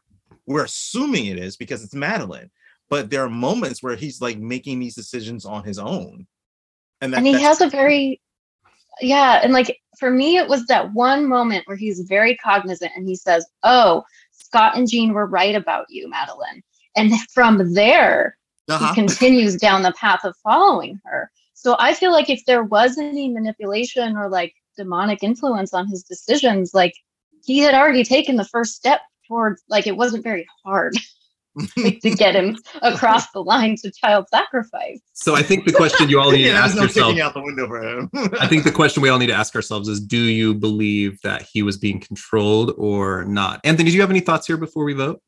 I think that the Inferno stuff, to me, the last moment of his culpability is that moment where he goes into the bedroom with Madeline and we just see the shadow, in the same way that, to me, Madeline's last moment of culpability is really when she makes the demonic bargain kind of by accident in a dream. Like, after that, to me, it is the whole Inferno story is just like this delirious Medea phantasmagoria thing. And it's like, well, like, morality is no longer involved at all, really. It's just sort of like this weird Ghostbusters fever dream, right? Sure. So to me, that I don't see a lot of guilt for Alex there. I could see the character feeling guilty, but to me, it's like, well, this is all just like a weird vampire thing that happened to you. More interesting ethically to me is the judgment that the Siege makes of Alex's character, which I think is quite astute, that he is a company man, that he will do things for just to be the good boy that gets a pin, like a star pinned to his jacket. The idea that Captain America is one of his corruptors is actually, I think, quite interesting, because it's true. It was foreshadowing to me, because like, a company man thing, whereas he takes orders. It literally is a mirror, no pun intended, to the Siege Perilous, to what he always is. Like, even when he gets the X Factor, and I say this because I always say that he's a puppet and it could be a negative thing, but he really wasn't in charge. It was all of it was coming from Val. Like, it was such a very bridge when he gets to Genosha, in that sense, that he is literally being the guy that is getting the orders and just executing them. And I do think that he is still a heroic character. He still realizes, wait, this is wrong. I shouldn't be doing these things. Like, that's kind of the chance the Siege gives him in that moment. But I do think it puts its finger on what's wrong with him. And politically, it looks like Extinction Agenda, and personally, it looks like Inferno. But those are the same critiques, right? You're always going to be the boy on the leash, right? And I think that's true of his character. But at an ethical, like, as a member of this trial, I'm like, well, he was mind controlled. It's not his fault. Like, whatever. But at a story level, I think it gets him. I'm seeing things in such a different light. Fascinating. Okay, let's vote in this section. Again, I'll read the scale one more time. 1 is justifiable action. 2, morally concerning. 3, definitely inappropriate. 4, over the line into criminal behavior. 5, pure evil. Andre, you go first. I'm stuck between 2 and 3 on this one. Because yes, it is morally concerning, especially when it became how he was connected with Maddie and Inferno. Very questionable actions. And for me personally, after reading Inferno, you never really got why he turned. Like, and that's again, was he being mind controlled or not? Like, and with Genosha, definitely inappropriate. But again, we can say that we can just chalk that up to the fact that there was an external circumstances that were plaguing him. So I think in this sense, I think the Inferno arc has encompassed this a little bit more than Genosha area. So I'm gonna say 2. Anthony. Yeah, I think I'm at, as I got to speak most recently. So I think my argument is pretty clear. Like, I think it's a 1 situation, like a strictly ethical matter. But I do think these are quite revealing of character, actually. But ethically 1. Hussein? I got babies, killing babies. It's a thing. I gotta go 4 here, just because I'm not sure where Alex is. I think he's not culpable for 90% of it, but I think that one thing is just enough to make me put him at a 4. I am voting 1. Rob, I think I was closer to 4, but you convinced me. Rob. 1. And Noelle. I'm gonna go 3. I feel like he's out of control sometimes, in control in moments. So I have to give him a 3. This is already pretty divisive. We're like all over the board in our votes. I think it's fascinating. This gives us a 12 out of 30 in this section, and we will go to section 2, which is the Brotherhood era. The jury member assigned here is Hussein Rashid. After faithfully serving as X Factor's leader for months, during which he continued dating Polaris, Alex lost control of his powers again and needed his containment suit back. He was captured and brainwashed by the Dark Beast, who was working for the entity Onslaught, into being a more savage, directive version of himself. And he was placed in charge of a group called the Brotherhood, including members Fatale, Random, and Post. At some point, Havoc claimed the brainwashing wore off and he was in control of his own actions. The Brotherhood attacked X Factor, and Havoc used his powers harshly against Polaris, causing her to have a heart attack. After making plans to take down anti-mutant presidential candidate Graydon Creed, Havoc, with his teammate Ever, tried to assassinate reporter J. Jonah Jameson on a plane full of humans, and during the following fight, he tried to kill Cyclops and dozens of civilians. Havoc staged a prison break to recruit Fatale and Dark Beast to the Brotherhood, then recruited Nate Gray, Havoc's alternate reality nephew, to help them both rescue Aurora from Operation Zero Tolerance, an anti-mutant group that was gathering up mutants, while also Havoc stole a deadly experimental gas called Cold Snap. Soon Dark Beast and Havoc continued to lead, soon Dark Beast was gone and Havoc continued to lead the Brotherhood, fighting members of humanity's Last Stand, an anti-mutant group, when they tried to kill the Gen Nationals. Havoc argued that their enemies should be killed. In time, Havoc led his allies in capturing the Dark Beast, stopping them from unleashing legacy virus-infected captives against humankind. The key issues here are X Factor 125 and 26, 129, Uncanny X-Men 339, X Factor 131, X-Man 27 through 29, X Factor 137, Uncanny X-Men Annual 1997, and finally X Factor 143 and 144. Let me turn it over to Hussein. Alrighty, so prosecution side. You know, there's something you can say about him being, that is Havoc being under mind control of Dark Beast, but he, by his own admission, says it wore off and I was playing a game. And so then he admits to being in control of his own facilities. We've got attempted murder, we've got hijacking, we've got stealing weapons of mass destruction, we've got jailbreaks.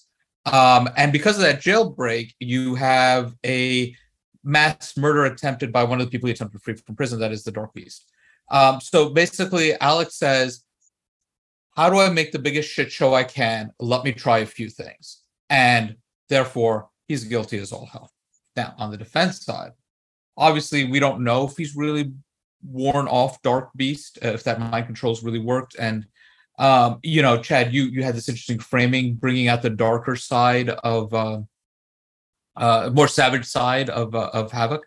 which I think some of that you don't put that genie back in the bottle, to use like really racist Orientalist language, because I can, because my name's Hussein Rashid and I'm a scholar of Islam, so I can. You can't put that genie back in the bottle. So I think that we've got to accept that this is now a new Alex we're dealing with, and he's trying to figure out who he is. And for me, the tell of Alex always trying to mitigate difficult situations is when he tries to kill his brother, because he knows he can't do anything to Scott. And I feel like that's always the tell. It's like, who can I unleash on so it looks like I'm doing something really dramatic and awesome, and know that they're not going to be any repercussions for it, and it's going to be Scott all the time. And for me, that's how I think we can sort of say, yes, he's gone after Jameson, but he's expecting to be interrupted, and he knew he could still make it plausible by going after Scott. The G Nation episode against Humanity's Last Stand, I thought was really great in terms of Alex trying to figure out who he wants to be. Again, I come back to that opening speech, which I just had issues with. He's like, I don't like the word mutant. And I'm like, no, Alex, this is the Alex you need to be, which is, how do I figure out that people are going to kill me for me being different, and my genetic makeup gives me particular loyalties, whether I want it or not? It reminds me why I stopped reading comics during this time period, because art and the writing, I just have no idea what's happening. I'm really like, it's panel to panel. It's a whole new comic. It's awesome. If I were to drink, I'm sure it would be even awesomer. So there's I feel like he's not really responsible for this, for anything that's happening here. I think there's a great exchange that happens between Nate, not Cable, and Alex in the X-Men issues. First of all, I don't know why Nate is dressed like he's coming out of Limelight, and just has like a light coat on. He's got this mesh shirt, and you're like, dude, that's just so impractical. But he has this conversation with Alex where Teenage Chad was very happy with that costume. That was, I knew lots of folks in that particular period, and I'm hoping enough of your listeners get Limelight references. Which turned into a cupcake, which turned into a gym, and then a cupcake shop, and they're just pieces of my misspent youth that are now lost. But waiting for it to turn back into a church. But he literally goes to Limelight once, actually. Like he actually does. Yeah. He actually does go to Limelight in the comics. That explains so much. But Nate has this really great conversation with Alex, which I really, really like. It's like it's just 2 or 3 panels. It's not really deep, but it's like this really, I think, helps get into some of what's going through Alex's mind at this point. Where, Nate says to me, you started doing these things with good intentions, and then he started doing really crappy stuff. And when did the crappy stuff overtake the good intentions? Like, I forget exactly how he says it, but it's sort of like, you had the best of ideas, but this is terrible how you're doing it. And it feels like, again, Alex sort of falls into this, like, I'm doing something, it feels good, it's the right thing. And then he stops thinking about it because he's afraid to think about it. And I feel like that's the Alex we're getting in this point, which I kind of really like. But yeah, so I think he should be let off, just because when he's trying to figure things out, there's actually not a lot of damage being done. There's actually a lot of good that he's trying to do. Whether you think it's the right way to do it or not is a different question. And then when he does really bad stuff, I would argue he's still under Beast control. Fascinating. For me, before I turn it over to the jury, he's either being controlled by the Dark Beast the whole time, or he's moving from an era where he was the government agent good boy and now embracing Magneto's philosophy. It's the kill or be killed philosophy. He goes after the worst parts of humanity. They will kill us unless we kill them, which is a very popular view, given the Magneto was right movement that has existed all across X-Men history. Fascinating. Let me hear comments and or clarifying questions from the jury on this section of Alex as the leader of the Brotherhood. It's the hottest he ever looked. Again, on certain panels. Sure. But that subby little harness that he wears, this is very cute. Are we voting, or am I just... this is a chance to add commentary and ask clarifying questions, and then we'll vote. I want to commend Hussein for rereading all of this material. This is this is some of the worst X-Men comics ever published, in my opinion. I never want to reread these issues. I'm the preview of my vote is going to be a giant shrug emoji because I don't know even I don't. This plot is so incoherent that from issue to issue it feels like, oh no, he's actually no, wait, he's evil, no, I have no idea. I have no idea what to do. I'm probably just going to land right in the middle because I don't have anything to say about it. This is a section where we get into a lot of the trials where when we see some characters doing really bad things, we have to ask the question, how effective were they? Yes, he intended potentially to hurt a lot of people, but did he actually hurt anyone? He was willing to blow up that plane, but it didn't blow up. So there's a question of like culpability / effectiveness that falls into this, which is really interesting. The Sideshow Bob defense, attempted murder. What is that really?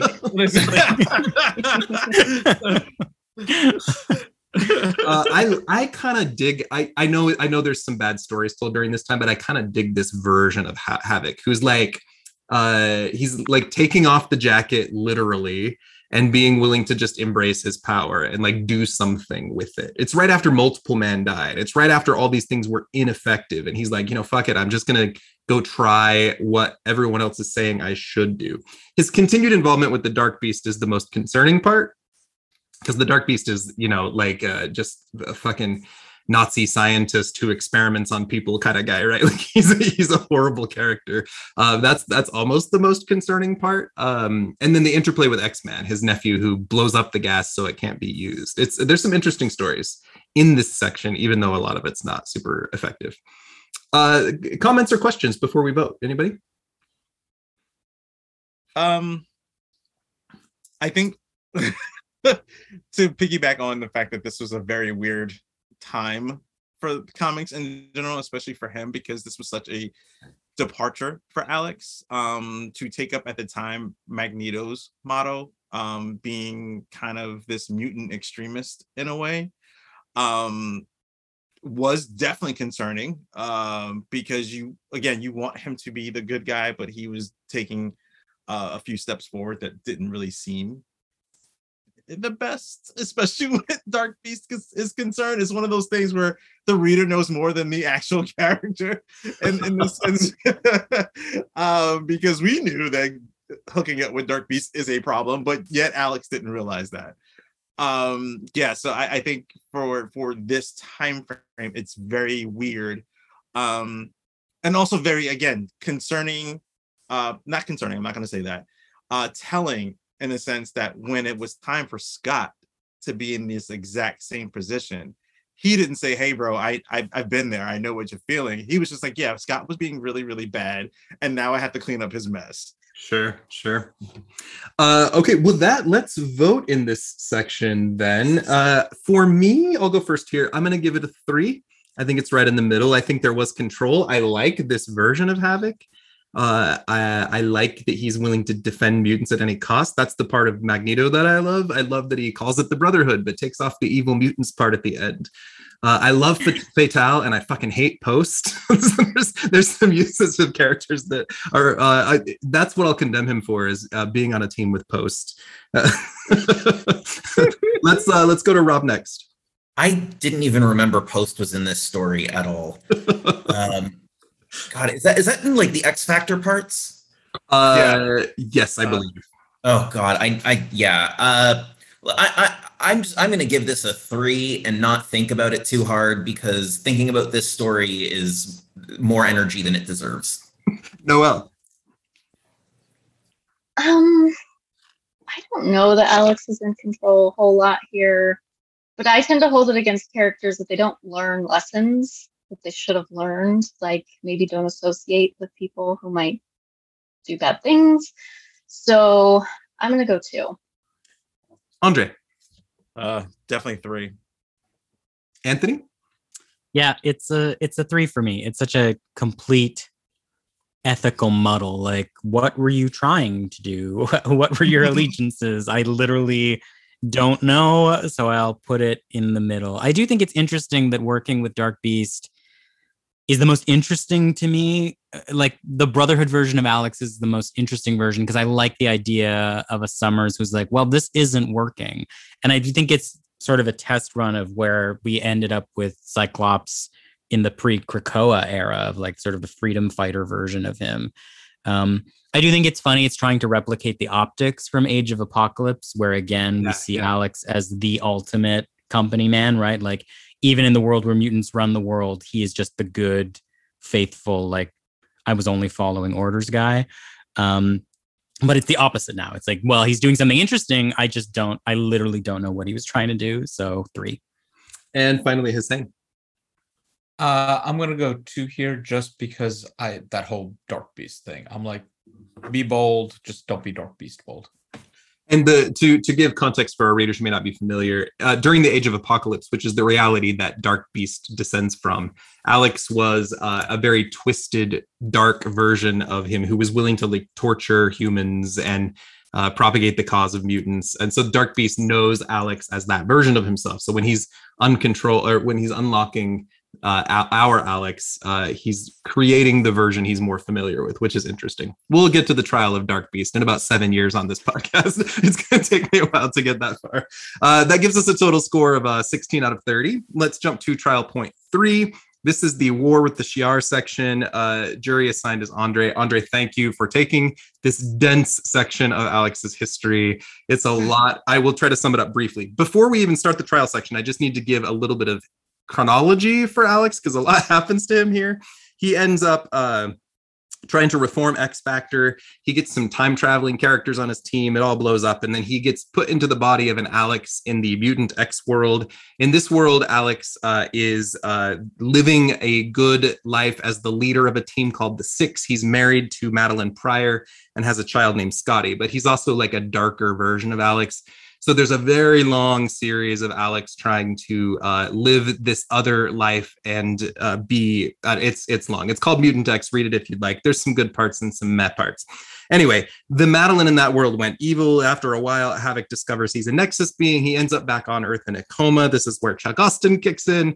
Annie Gazakazian, who is a human nurse, who, by the way, this you'll especially Anthony will find this amusing. Chuck Austin describes Annie Gazakazian as his love letter to single mothers in our podcast interview, which is fascinating. Go listen if you haven't. Alex tried marrying Lorna, but instead he ends up with Annie. But then Lorna, he fights Iceman for Lorna because Iceman's not out yet. Then Lorna joins Apocalypse and becomes the Horseman. Blah, blah, blah, blah. He gets possessed again by his mutant X self. He leads a team of X-Men, and then decimation happens and the end. Okay, now the trial section. Alex and Scott learned that Professor X had kept the secret of the existence of their brother Gabriel from them. Gabriel, using the name Vulcan, goes mad, kills Banshee, tries to kill Xavier. Then he goes back to attack the Shi'ar Empire. Havoc forms a team, including Polaris, Professor X, Warpath, Rachel, and Darwin. They recruit Corvus soon. They are stranded in space where they battle the War Skrulls and the Shi'ar. The trial hasn't really started at this point. It's all fine. Havoc then works with the Starjammers to liberate Lilandra and her war general, Cardum. I don't know how you say his name, Cardum, with the intent of getting her back onto the throne of the Shi'ar Empire. So this is a section where we see him interacting or interfering with Shi'ar politics in a weird way. A chaotic battle follows, during which Vulcan seemingly murders both Emperor D'Ken and Cyclops and Havoc's dad, Corsair. Havoc orders Polaris to kill Vulcan, but Vulcan survives. Havoc then takes over as the leader of the Starjammers, and he becomes involved in Shi'ar military stratagems to try to get Lilandra back on the throne. He's like the rebel government. He fights a race called the Skyar Tal. It witnesses the destruction of a planet called Feather's Edge. Then he allies himself with Vulcan, even while making plans to kill Vulcan against this race. Havoc helps kill the leader of the Skyar Tal, called the Eldest. Then Vulcan kills the entire alien race because Alex is unable to stop him. So he allies with this crazy man who then kills the entire alien race. Alex savagely fights Vulcan and destroys a doomsday weapon. Then he ends up captured and tortured with his entire team for a period of weeks. After he was rescued, he tries again and fails to kill Vulcan. The war with Vulcan gets more complex. The Inhumans get involved. The Imperial Guard gets involved. And Alex sees Lilandra kidnapped. He helps rescue her, gets her back to Chandalar, but then she's assassinated in front of him by a group called the Fraternity of Raptors. We'll talk about them some other time. Vulcan was then believed killed by Black Bolt as the war ended, and Gladiator was put on the throne. So the most concerning parts here are Alex's actions getting out of control as he makes escalating bad decisions and involving himself in alien politics. Not a lot goes right for him here. He tries real hard and never quite gets there. The key issues here are, and this is a big section, Uncanny X-Men 475 through 46, X-Men Emperor Vulcan 1 through 5, X-Men Divided We Fall number 1, X-Men Kingbreaker 1 through 4, War of Kings 1 through 6, and the weirdly titled War of Kings, Who Will Rule number 1. Let me turn it over to Andre. Before I get to this section, I will be the only one of 5 people who love the Fraternity of Raptors because it actually gave an explanation of Darkhawk, who was like one of my favorite heroes from the 90s. Just wanted to plug that one. So if we have a conversation later about why Darkhawk matters to me, I'll be there. I would love to talk Darkhawk with you sometime. I'm gonna say for trial purposes, I think this is the area for Alex that allowed him to actually flourish as a hero, because it allowed him to be pulled away from the X-Men entirely. He was pulled away from Scott. He was pulled away from a lot of things that he has known, because up until this point, I don't believe Alex has had any outer space adventures up until this moment. So it really cemented the idea that he had to kind of do something drastic that did not compromise who he was, but it really just put the hero in front of him, because at this point there was no stopping the fact that he had to put an end to his unknown brother, which is an entirely different conversation, with Vulcan coming onto the scene and Vulcan basically doing everything harsh and nasty and angry, including killing his father. So I think when we have the idea that Havoc had to not only take over the leadership of the Starjammers, but get involved in Shi'ar politics and get involved with Lilandra and everything that is just this big old space opera, if you will, really allowed Alex to come into his own. It was like a nurturing moment at the time, and I think this was the biggest moment and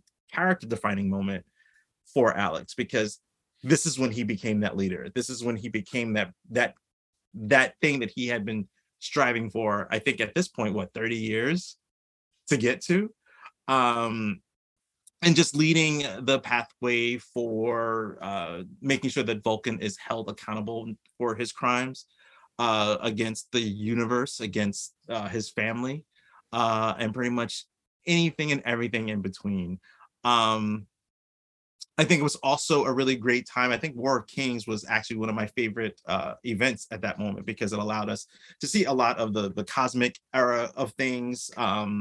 Definitely loving how they brought in all of these other heroes, and just like how they just kind of stayed in space. All the cosmic superheroes was just really fun to read back then. But again, Alex's involvement was something major, and definitely elevated him. So from a trial standpoint, I think this helped him enhance and elevate his status as a superhero. I remember buying the comic. This is back when I was working for Marvel, but I read the script a few months in advance. When they killed Lilandra in that, I was like, what the fuck? Like, it was so crazy. And she's never come back. That was nuts. Let me hear comments and questions, clarifying questions from the jury on this section. Alex's culpability for this area for me, and I have to be creative as I organize these trials, but was just a series of bad decision making that resulted in really bad things happening. But he wasn't directly responsible for any of it. It just was him making terrible alliances and choices, and it just kept going wrong.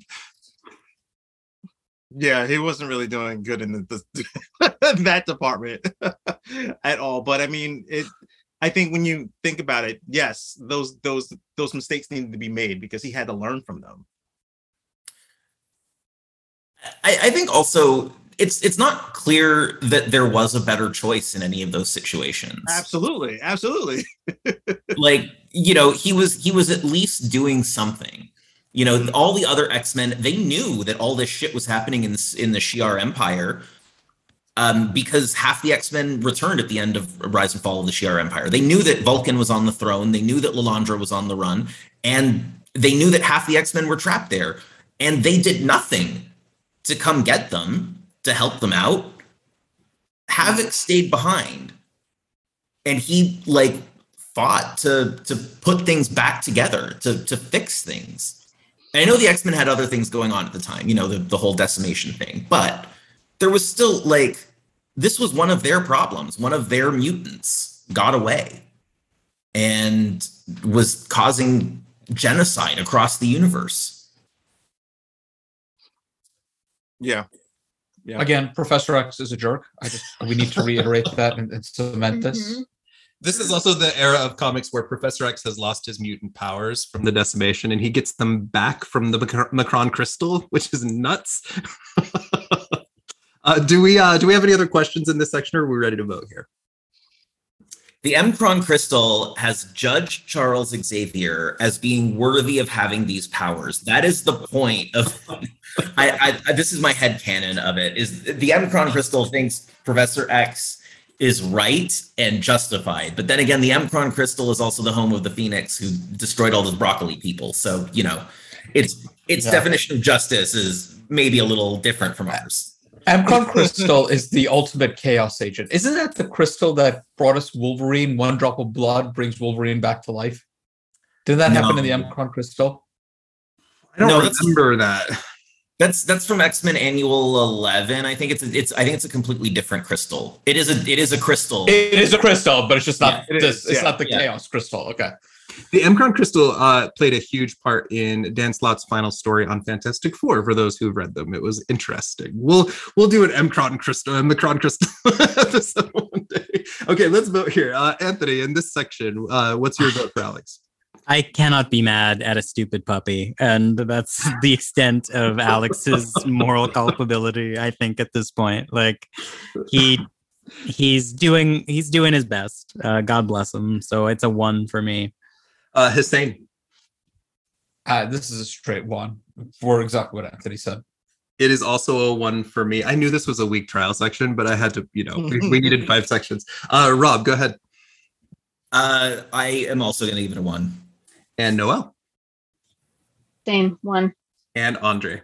It's a hard one. That's a first. We've never had all 1s. That's great. Okay. Trial point number 4. What he needed to do. He was literally on the battlefront. He was being a soldier. He was doing the right thing. And that's the only thing you can take away from it. He wasn't doing anything bad. He wasn't doing anything that would necessarily say, that's questionable, only when it came down to kind of defending certain things. I could not give him any other point but 1. Absolutely. Honestly, he probably comes out of the Brubaker era with the cleanest nose. Absolutely. He and Warpath. Yeah. Yeah. All right, everybody, let's go to trial point number 4. This is the inverted section. And I'm just going to note Anthony Oliveira not only agreed to, but asked for this section. I misunderstood the assignment. Okay, so again, not part of the trial, but we just got to cover some continuity very quickly. Alex went through some more shit. He rejoined X-Factor, broke up with Lorna again. Then Cyclops, while possessed by the Phoenix Force, murdered Charles Xavier. Note that I noted he was possessed by the Phoenix Force. Hussein, calm down. It's okay. Havoc was horrified and accepted Captain America's offer to lead a team of Avengers that had both mutant and human heroes on it.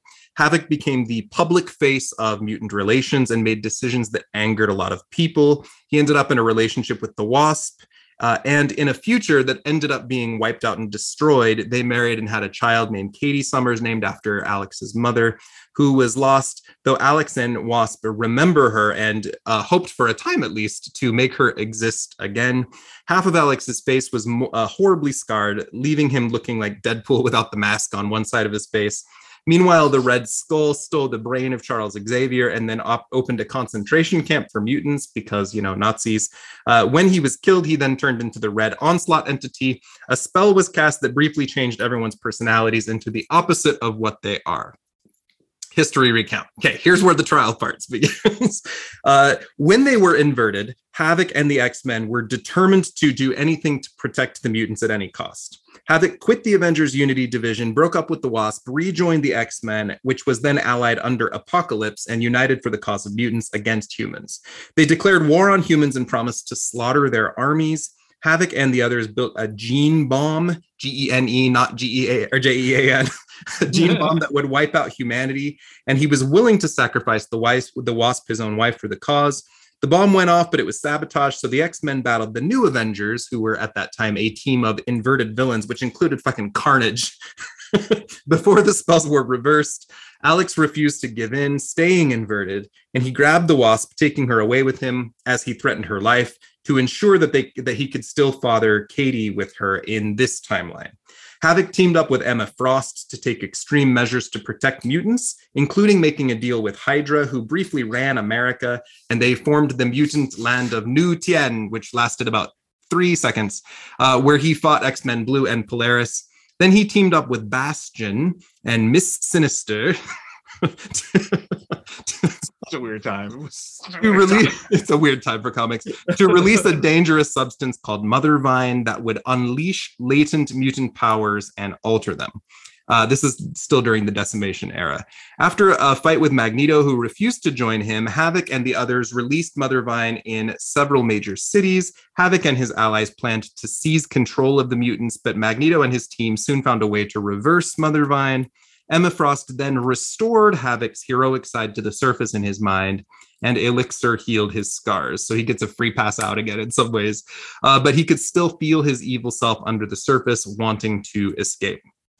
Quick quote in this section: in Astonishing X-Men 17, reflecting on this time, he said, quote, "I was the victim of an attack by the Red Skull where he altered my brain functions to make me do things I'm not proud of, but I'm better now. And I want you to note, I completely bypassed the war with the Inhumans in this section just to keep it smaller. The key issues here: Avengers and the X-Men Axis 2, 3, 6, and 9, X-Men Blue 7 through 9, and 23 through 28. Let me turn it over to Mr. Anthony. Oh boy. So as I said, I misunderstood the assignment. I thought what I was asking to reread was Uncanny Avengers, which would have included the speech off the top about "Don't call me a mutant, love is love, I don't see color," all that stuff, which I did want to put him on trial for, but I guess we're not doing that. So prosecution first, I think. This is easily, honestly, probably the most genocidal period for almost any period of the X-Men. Like, we're in the edgy years, the decimation years. So there's like the 3 sections. So Avengers versus Axis, he is working with Apocalypse to build the gene bomb, which will kill all non-mutant life on the planet. Like, that's his job. That's his plan.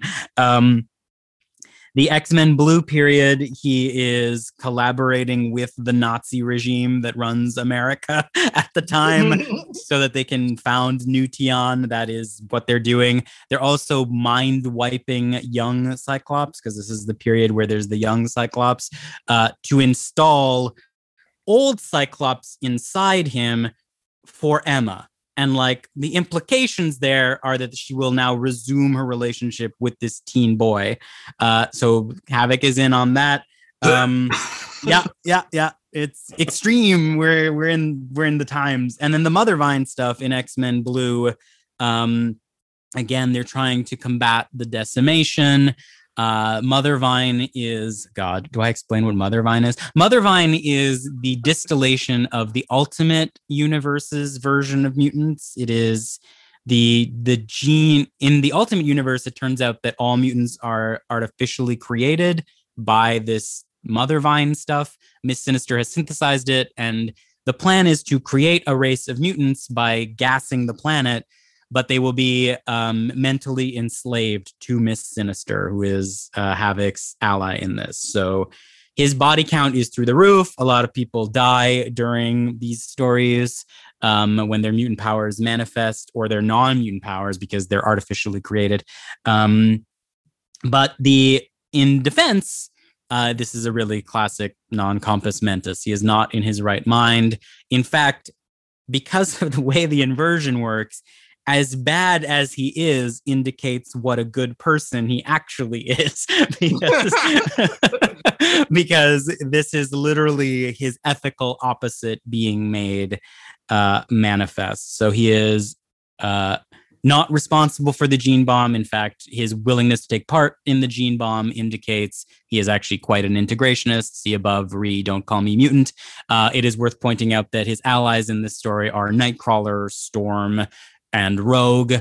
So if we're going to hold him responsible, they are just as responsible. Newtion, he is still inverted. He is one of the few people on Earth who remains inverted after the Red Skull story, because Iron Man protects him and Sabretooth from being restored to normal. So he is still inverted for that story, and similarly inverted until the end of the X-Men Blue story, when Emma and Lorna put his brain and face back together. So that would be my defense for this period.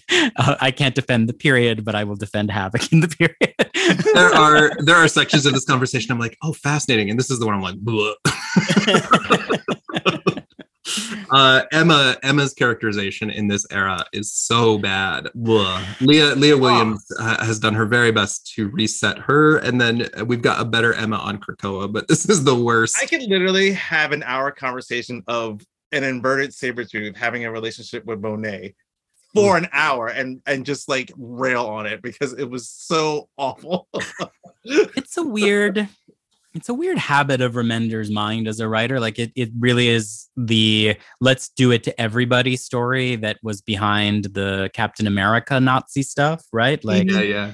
This is also the period with Kluh, Kluh, the Hulk's Hulk. Yeah. So I don't know what we get, but as I said, what's interesting about it is like, well, if this is the opposite of Havoc, what do we learn about Havoc, right? And if the opposite of Havoc is this kind of intense, by any means, mutant freedom fighter, I think what we're seeing in relief here is that he's kind of a milquetoast, let's not rock the boat too much kind of guy in his normal life, right? It's kind of a very different take on the Siege Perilous stuff, I think. My understanding is Remender made like RPG character sheets. Like when you plot out a character for an RPG game and you give yourself certain points for heroism, and like there's different scales. You have a 5 and a 1 and another, and then he literally inverted those numbers for characters. So you got a character like Sam Wilson, who's Captain America at the time, doing some crazy evil shit because he's so noble in his regular life, and now he's been inverted into this dark evil version. It's interesting as a character study because they did put a lot of thought into it, but the fact that Havoc and Sabretooth stay inverted when everyone goes back is interesting. You also saw a very heroic Carnage during this time. Carnage, right. Normally he's still a Confederate evil, though. He still loves the Confederate flag and Leonard Skinner. Like they go out of their way to clarify that too, which is itself very interesting as a character choice. We get all new Hobgoblin during this time too. There's some interesting stories that came out. Any clarifying points on this section, or should we jump into vote? I was wondering the whole like new Tion thing. Like old Tion is from the Ultimate Universe, right? Like there wasn't a Tion in the Marvel universe before this, was there? Am I like completely It felt like the X-Men's role in the whole Secret Empire story was this afterthought that, oh yeah, we got to have them all doing something. Yeah, it's like they needed a reason to keep them off the map. Let's give them a mutant nation. And then they told a few stories there, but it was very short-lived during the Secret Empire era. Yeah. And then fill me in. The Secret Empire ends with a cosmic reset button. Like none of it actually happened? Or No, it still happened. Mm-hmm. Oh, it did. In fact, the evil Steve Rogers, the one that was the Nazi, is still present. He's like in an American jail. It's oh, fun. Yeah. It actually happened. I'm so glad that character's still around. I think it's called New Tian because Zorn is in charge of it, and Zorn is from Tian, right? I want to say because they. And I don't want to get into the Zorn of it all, but it's the good Zorn, right, the nice Zorn. But Zorn is from Tian in the Ultimate Universe. Tian doesn't exist in 616, does it? Like Zorn is from China in I am looking at his wiki page, and it says he is around from Tian. It's yeah, I don't. I would have to research that to answer it, Rob. I'll try to put some stuff up on Twitter, but I truly do not know the answer offhand. It is never worth researching Zorn. and I am easily a weak spot in my Marvel knowledge is the Ultimate Universe. I've read them, but I have not paid a lot of attention nor kept the chronology like I do in the regular comics. Yeah, I'm looking at it, and it is New Tian because the two Zorn brothers, Zorn with an X and Zorn with a Z, are working in Tian first. So presumably because he is the ruler of New Tian, which I think is Los Angeles, if I'm not mistaken, it's because he's in charge. This is for our comics listeners, this is a weird section of continuity. One of the interesting components as a fallout from this, just discussion point, is this is right after this is when Ta-Nehisi Coates took over Captain America, and we have a Black writer on the book, and he used this. He had this idea of Steve Rogers as an American hero who is now associated. His face is associated with this guy who was like the ultimate Nazi that took over the world. And Ta-Nehisi Coates picks that up in his run on Cap, who's trying to restore his reputation. It's an interesting era of Cap's history, but this is not a Captain America podcast. Let's jump into voting on Havoc's culpability in this section. Hussein, will you go first? Yeah, this is a straight up one for me. The mind control and the magic of it all, it leads into a one. And the magic of it all, and the fact that, this was the one section I told you I didn't want to do in the trial because it is a hot mess. And it's like, no, I'm just going to pretend it's a one because if I could give it a 0, I would. Anthony, thank you for sticking with this, even though you misunderstood the assignment. I mean, it was fun to sort of be, marched through it. Like, well, let's see what's in here. So I'm very pleased I got this assignment. It's interesting to review the continuity sometimes. Rob, go ahead. I think this is a no mens rea sort of thing. Like this is automatism. He's not guilty. This is a 1. And Noelle. A 1. Andre.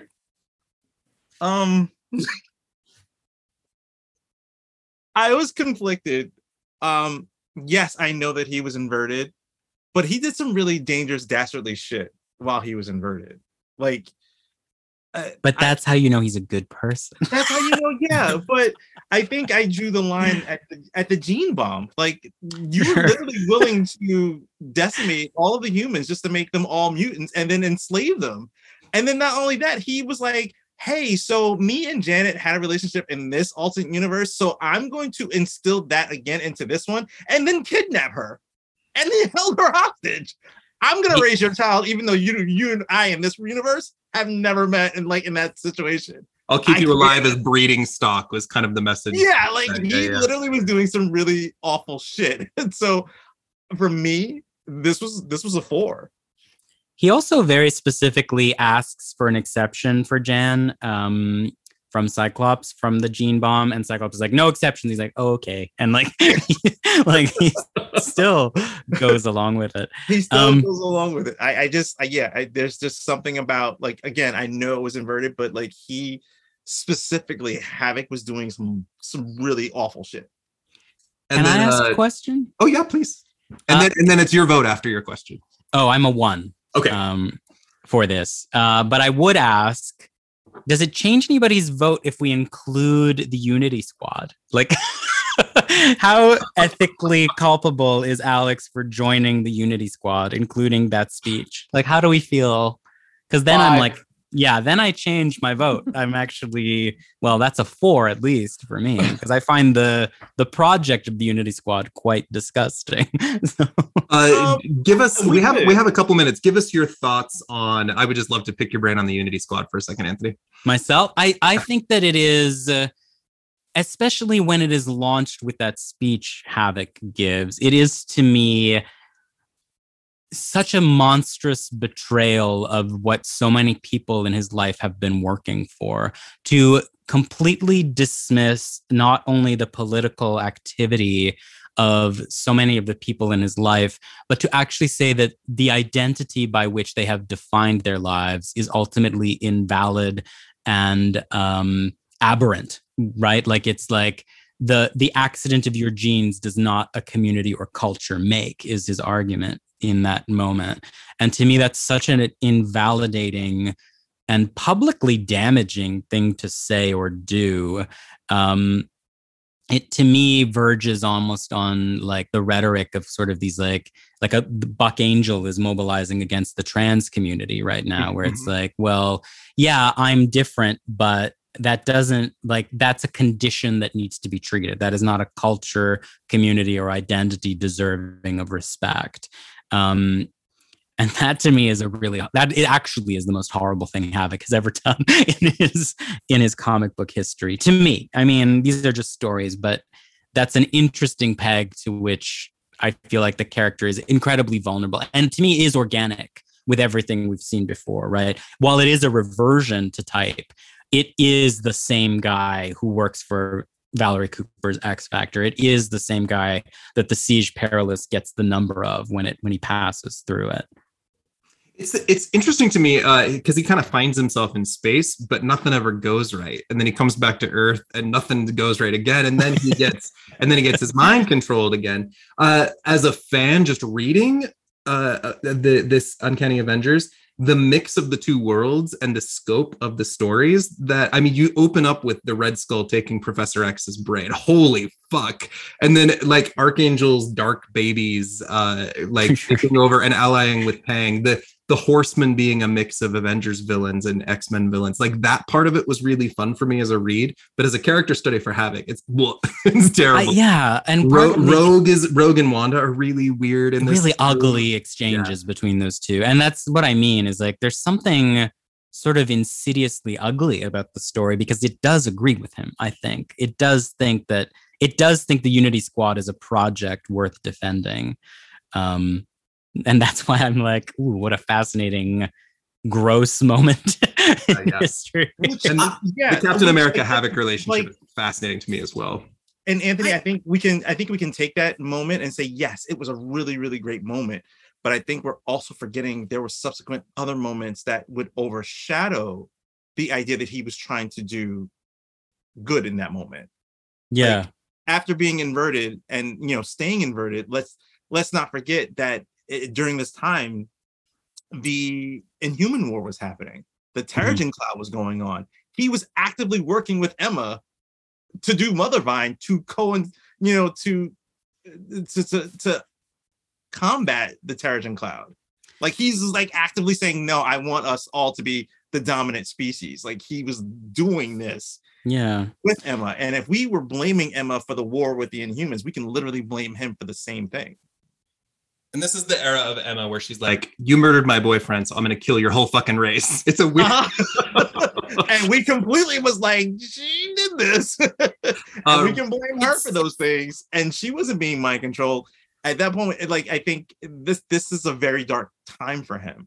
But it also did show who he was in those moments. Like, again, when the Siege Perilous showed him who he was, the Inversion showed him who he was. Let's hear Rob Puff, and we'll have to move on. Yeah, I just want to challenge a little bit of what Anthony said about the book being on the side of the Unity Squad existing. I agree that the book does argue that the whole thesis of the book is unity is important. However, I think the book actually challenges the way that Captain America goes about it. One of the recurring themes of the book is that one of the problems with the Unity Squad is that the Avengers don't actually trust the mutants. And vice versa. The Captain America is constantly undermining Havoc's leadership. he is constantly casting judgment on what Wolverine did in the previous Remender arc on Uncanny X-Force. Because they're not fully forthright with each other about where they stand, that's why Kang is able to take over the world, Kang and the Apocalypse Twins. And Alex is the one who leads the squad back to restoring the universe at the end of the story. So I think it is a little bit gray there, in that, like, you know, it's saying, yes, unity good, but, you know, it doesn't necessarily just mean deference to authority.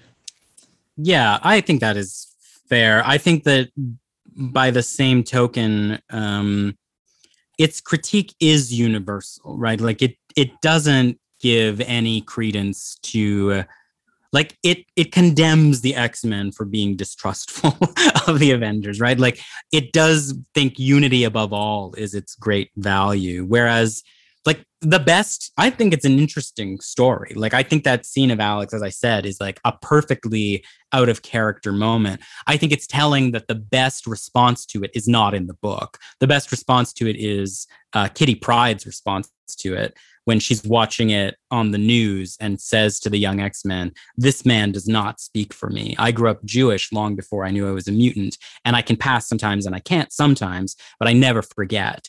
And the way the world, as long as the world treats me that way, then the culture, the community, the identity will always matter to me. I will never reject the word mutant because I heard the word as an insult long before I heard it as an identity. Sure. And that's not organic to the book. That's not organic. Like, it's like, well, unity is great, but human nature will always get in the way, seems to be what Uncanny Avengers is saying to me. It was very bootlicker. It was very, very bootlicker for him to in that moment. It was like that conversation when you have about, like, the cops that do wrong, that there's some bad apples and there's some good apples, but, you know, we have to kind of look at it in a very weird lens. He was doing that to the mutants, like, hey, yes, some of us aren't that great, but including my brother, right? Like, it's very right. I would love to host a conversation about Captain America's take on mutants sometime, because this is a man who has his origins in, I'm a privileged American, although he came from poverty, who witnessed the atrocities of the Third Reich firsthand as a soldier and as the representative of what America is. But what makes Captain America fascinating to me is how he views the American problem. And we have this idea in politics of, you know, people shrugging, and yes, transgender people are attacked, and yes, police attack Black people, and yes, gay people don't have equal rights, but we have to give time for the great American problem to sort itself out, and let's just give it a few decades and see what happens. And that's almost how Captain America views the mutant issue. I would love to we could have a whole thing about that, which is fascinating. Yeah. I mean, Alex should have questioned why him and Scott were so interchangeable at that moment, because he would say the same thing to Scott. Like, I love Steve, but literally, you are saying the same things you would say to Scott. Like, hey, Scott, I need you to really be that person for me because I can't speak for you guys. So you have to be that mouthpiece. Like, we could go on and on about this, but we're down to 20 minutes before we have to have a hard stop. So I'm going to run to our last trial section, but let me have some thoughts. I love having panel discussions on this. Maybe we regather at a future date to just talk about this. I think it'd be fascinating. Sorry for derailing. Oh, no. I invited you to derail. And this might be my favorite part of the trial, actually, this conversation in the last 15 minutes. Okay. Trial point 5. This takes us up to the Krakoan era. We're titling this section Hellion. Rob is assigned here. While trying to heal from the time he was inverted, Havoc grew determined to reclaim his status as a hero. He fought a monster and destroyed a building, which frustrated the Avengers. He then chose to, without the blessing of his mutant peers, form a new X-Men team, recruiting Beast, who had just left the X-Men after the Watcher called him a dick for messing with the space-time continuum. Banshee, who was like a decaying zombie after being revived as a horseman with the Celestial Seed.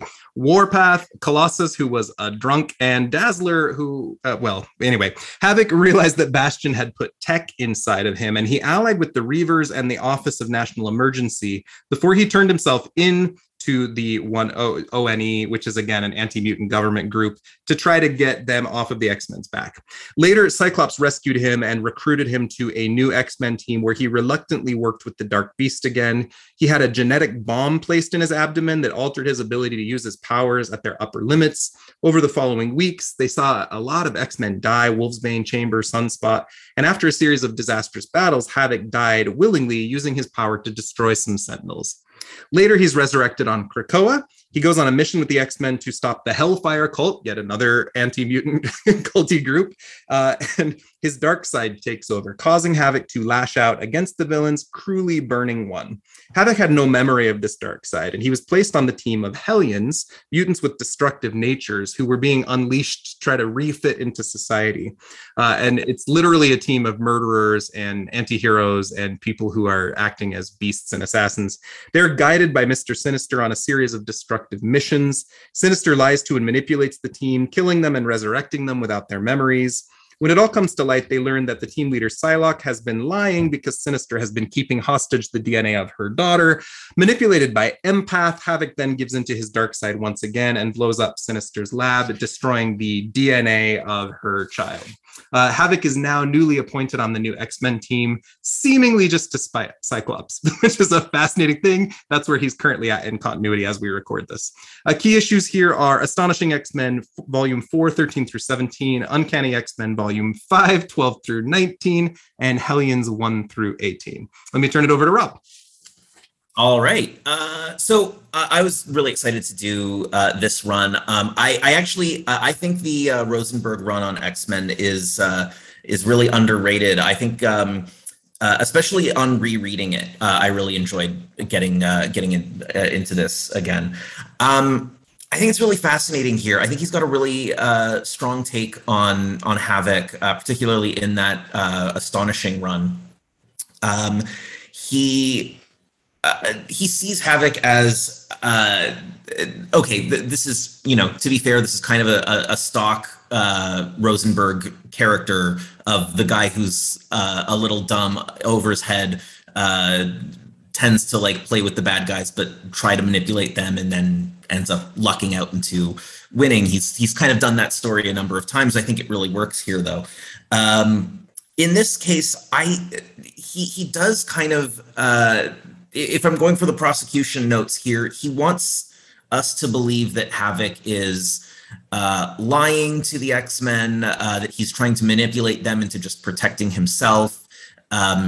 Even though, within the own logic of the story, Warpath sees through that and says, I know that's not what you're doing. You're just trying to protect them by getting them away from you by fessing up in the end.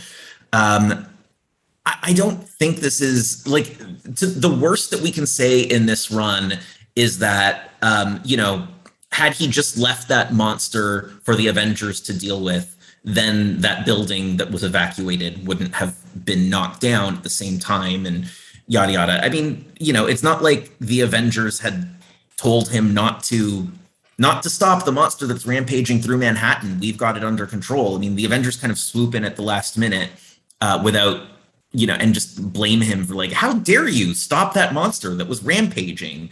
And then, he keeps trying to form an X-Men team, even though Kitty tells him to get lost, and threatens him with copyright infringement, which I think is a fun running joke in that story. But otherwise, I mean, what does he do? He cheers up Colossus. He gets Beast, sort of remotivated to be a hero again, and sort of gives Banshee a reason to go on. He gives Dazzler a reason to abandon her failing new tour, which just looks really fucking depressing. Even though he only invites her to the team accidentally, seems like they kind of have a moment toward the end where they see each other through, and then he sacrifices himself for the team. He pairs up with the Reavers, and he does give them the thing that Bastion put inside his head. That's dumb and seemed to be completely unnecessary. But it hasn't come back to bite them yet. So, who knows? As for the second half of the run over in Uncanny X-Men, I'm not really sure what we're prosecuting here. He is one of the few X-Men who is left alive after Nate Gray teleports all the mutants into the Age of X-Man world, and the humans have unleashed a vaccine for mutantdom, which it's a good thing this story came out pre-COVID, because the idea of a vaccine that the entire world would just take unquestioningly overnight is now something that strains credulity. But he is part of a team that is actively working to solve mutant problems, knowing that the end times are coming. And he doesn't decide to I'm just gonna sit it out. Mutants are done. The war is over, which could have been his story, and would have been in character with some of the other takes that we've seen on this character. But he sticks around, and he is one of the strongest critics of some of the more morally questionable things that the team does, including teaming up with Dark Beast, and that is the most morally questionable thing that this team does in this thing. He gets outvoted, unfortunately, by the team, because they've installed a leaderless democracy to run the X-Men at this point. And but ultimately the upshot of that is that the mutant cure is eliminated. The X-Men are free again, basically. And then when the Sentinels strike, he sacrifices himself to save Cyclops, because he knows that Cyclops is the more important leader right now to get the X-Men, lead the X-Men through this last moment of their lives. When we get into Hellions, again, he's a pawn here. The bad things that he does in the lead up to Hellions are eventually revealed to be Empath manipulating him on the White Queen's direction once again. So it's hard to find a prosecution angle here. I got to be honest. So I am once again playing defense here. He is allied with some of the worst people on Krakoa at the direction of the Krakoan Quiet Council. And he's basically being blackmailed here. He's being threatened with otherwise we have to send you to the pit. In the end, we get sort of a weird question of morality around the idea of resurrecting Madeline Pryor that he's been pushing for, and the council says no. And when the council finally relents and lets her back, she's angry with him. How dare you treat me like a prize that you brought me back to life? Why is this your thing? And I'm like, okay, you're upset about this. That's kind of a weird thing, but I don't know. I think we might be seeing some actual some more moral consequences of bringing Madeline back to life in some upcoming stories that have been trailed with the Dark Web and in New Mutants. But I don't know. He seems to have his heart in the right place in all of these stories. So I'm leaning on the defense here. I love Madeline Pryor. We'll have that conversation another time too. Really fascinating to me that he still kind of seems to have this underlying dark side that sometimes comes out. We don't have time for commentary on this section, so we're going to jump straight to vote. I hope that's okay with everybody, just so we can end on time. But Rob beautifully summarized. Noelle, what's your vote in this section? I'm going to go 3 for the Dark Beast situation. Andre? 1. Anthony? Oh, you're on mute, Anthony. All right. I feel like we're in a 2 zone to me. He's messy, but not doing anything particularly malevolent. So, Hussein? I'm going to go 1 here. It is a 2 for me as well. And finally, Rob. I'm a 1 on this one. I think he's the moral character through both of these stories. That gives us a 10 out of 30 available, and his final score is 35 out of 150, which gives him a 35% on our Asshole scale, which is, I think, our lowest to date. Yay! This is a character that we love. We had to be creative about what to put him on trial for. I love this character. I love this conversation. I love how much we were able to get into it from so many different angles today.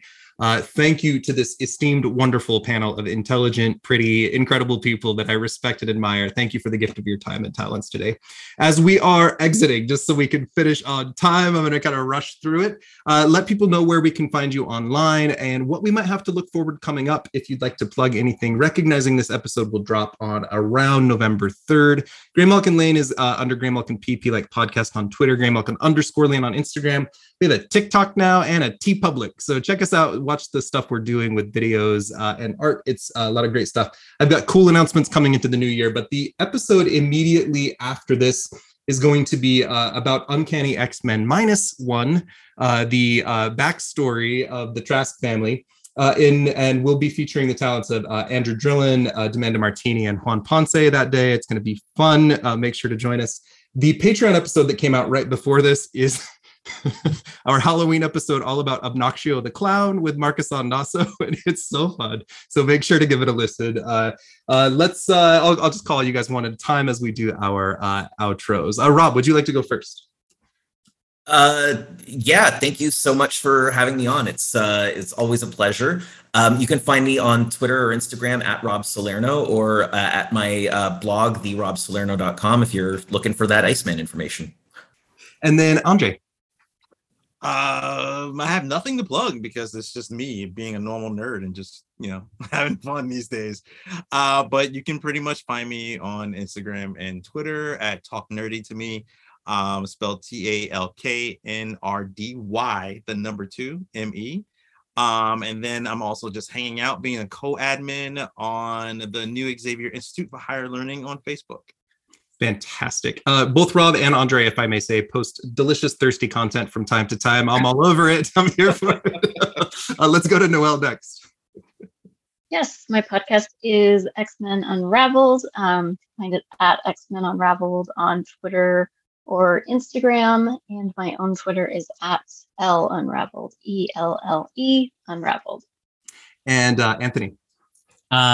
M.E. Miyakupa is me on Twitter and Instagram and other things. MEAKOOPA, bad Latin Super Mario pun.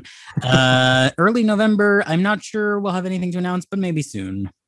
I can't wait. I love everything you're putting out there, my friend. Thank you. Your name is on it. I buy it. I am into it. And I'm so glad to have met you at FlameCon. It's good to see you again. I got a very amazing Graymalkin Lane t-shirt at FlameCon. You should go on TeePublic and get that shirt, everybody. They're so good. Seth Martell designed it, and it's great. I love it. And then finally, Hussein. I am on Twitter at Islamoyankee, ISLAMYANKEE. Please buy my Miss Marvel book. I have a new co-edited chapter in a book called Are the Arts Essential, which makes an argument that the arts are essential, which seems appropriate for this group here. And I have a new co-edited book on teaching critical religious studies for those of you who want to get into a different type of geekdom, which is, higher ed, which is failing. But that's a whole separate conversation. At the end of the trials, I always announce the next one. Our trial being recorded a month after this will be the joint trial of the Untouchable Men, Vanisher and Eunice the Untouchable. So join us back for those two. Thank you to all the listeners for your support. Thank you especially to this jury today. I had a blast. We'll see you guys all back here next time on Graymalkin Lane. Thank you for listening to Graymalkin Lane. We hope you are enjoying this podcast. Graymalkin Lane is produced and recorded in Salt Lake City, Utah, with music and editing done by my husband, Michael Bell, and promo art done by the incredible Seth Martell. Look for us on Patreon, where we are releasing weekly episodes about obscure characters and facts. It's a great way to participate with the podcast for only just a couple of dollars a month, and it helps support what we are doing here. Also, the best way you could help Graymalkin Lane is by sharing and liking and subscribing, but also please leave us a review wherever you listen to your podcasts. We'll see you back here next time on Graymalkin Lane.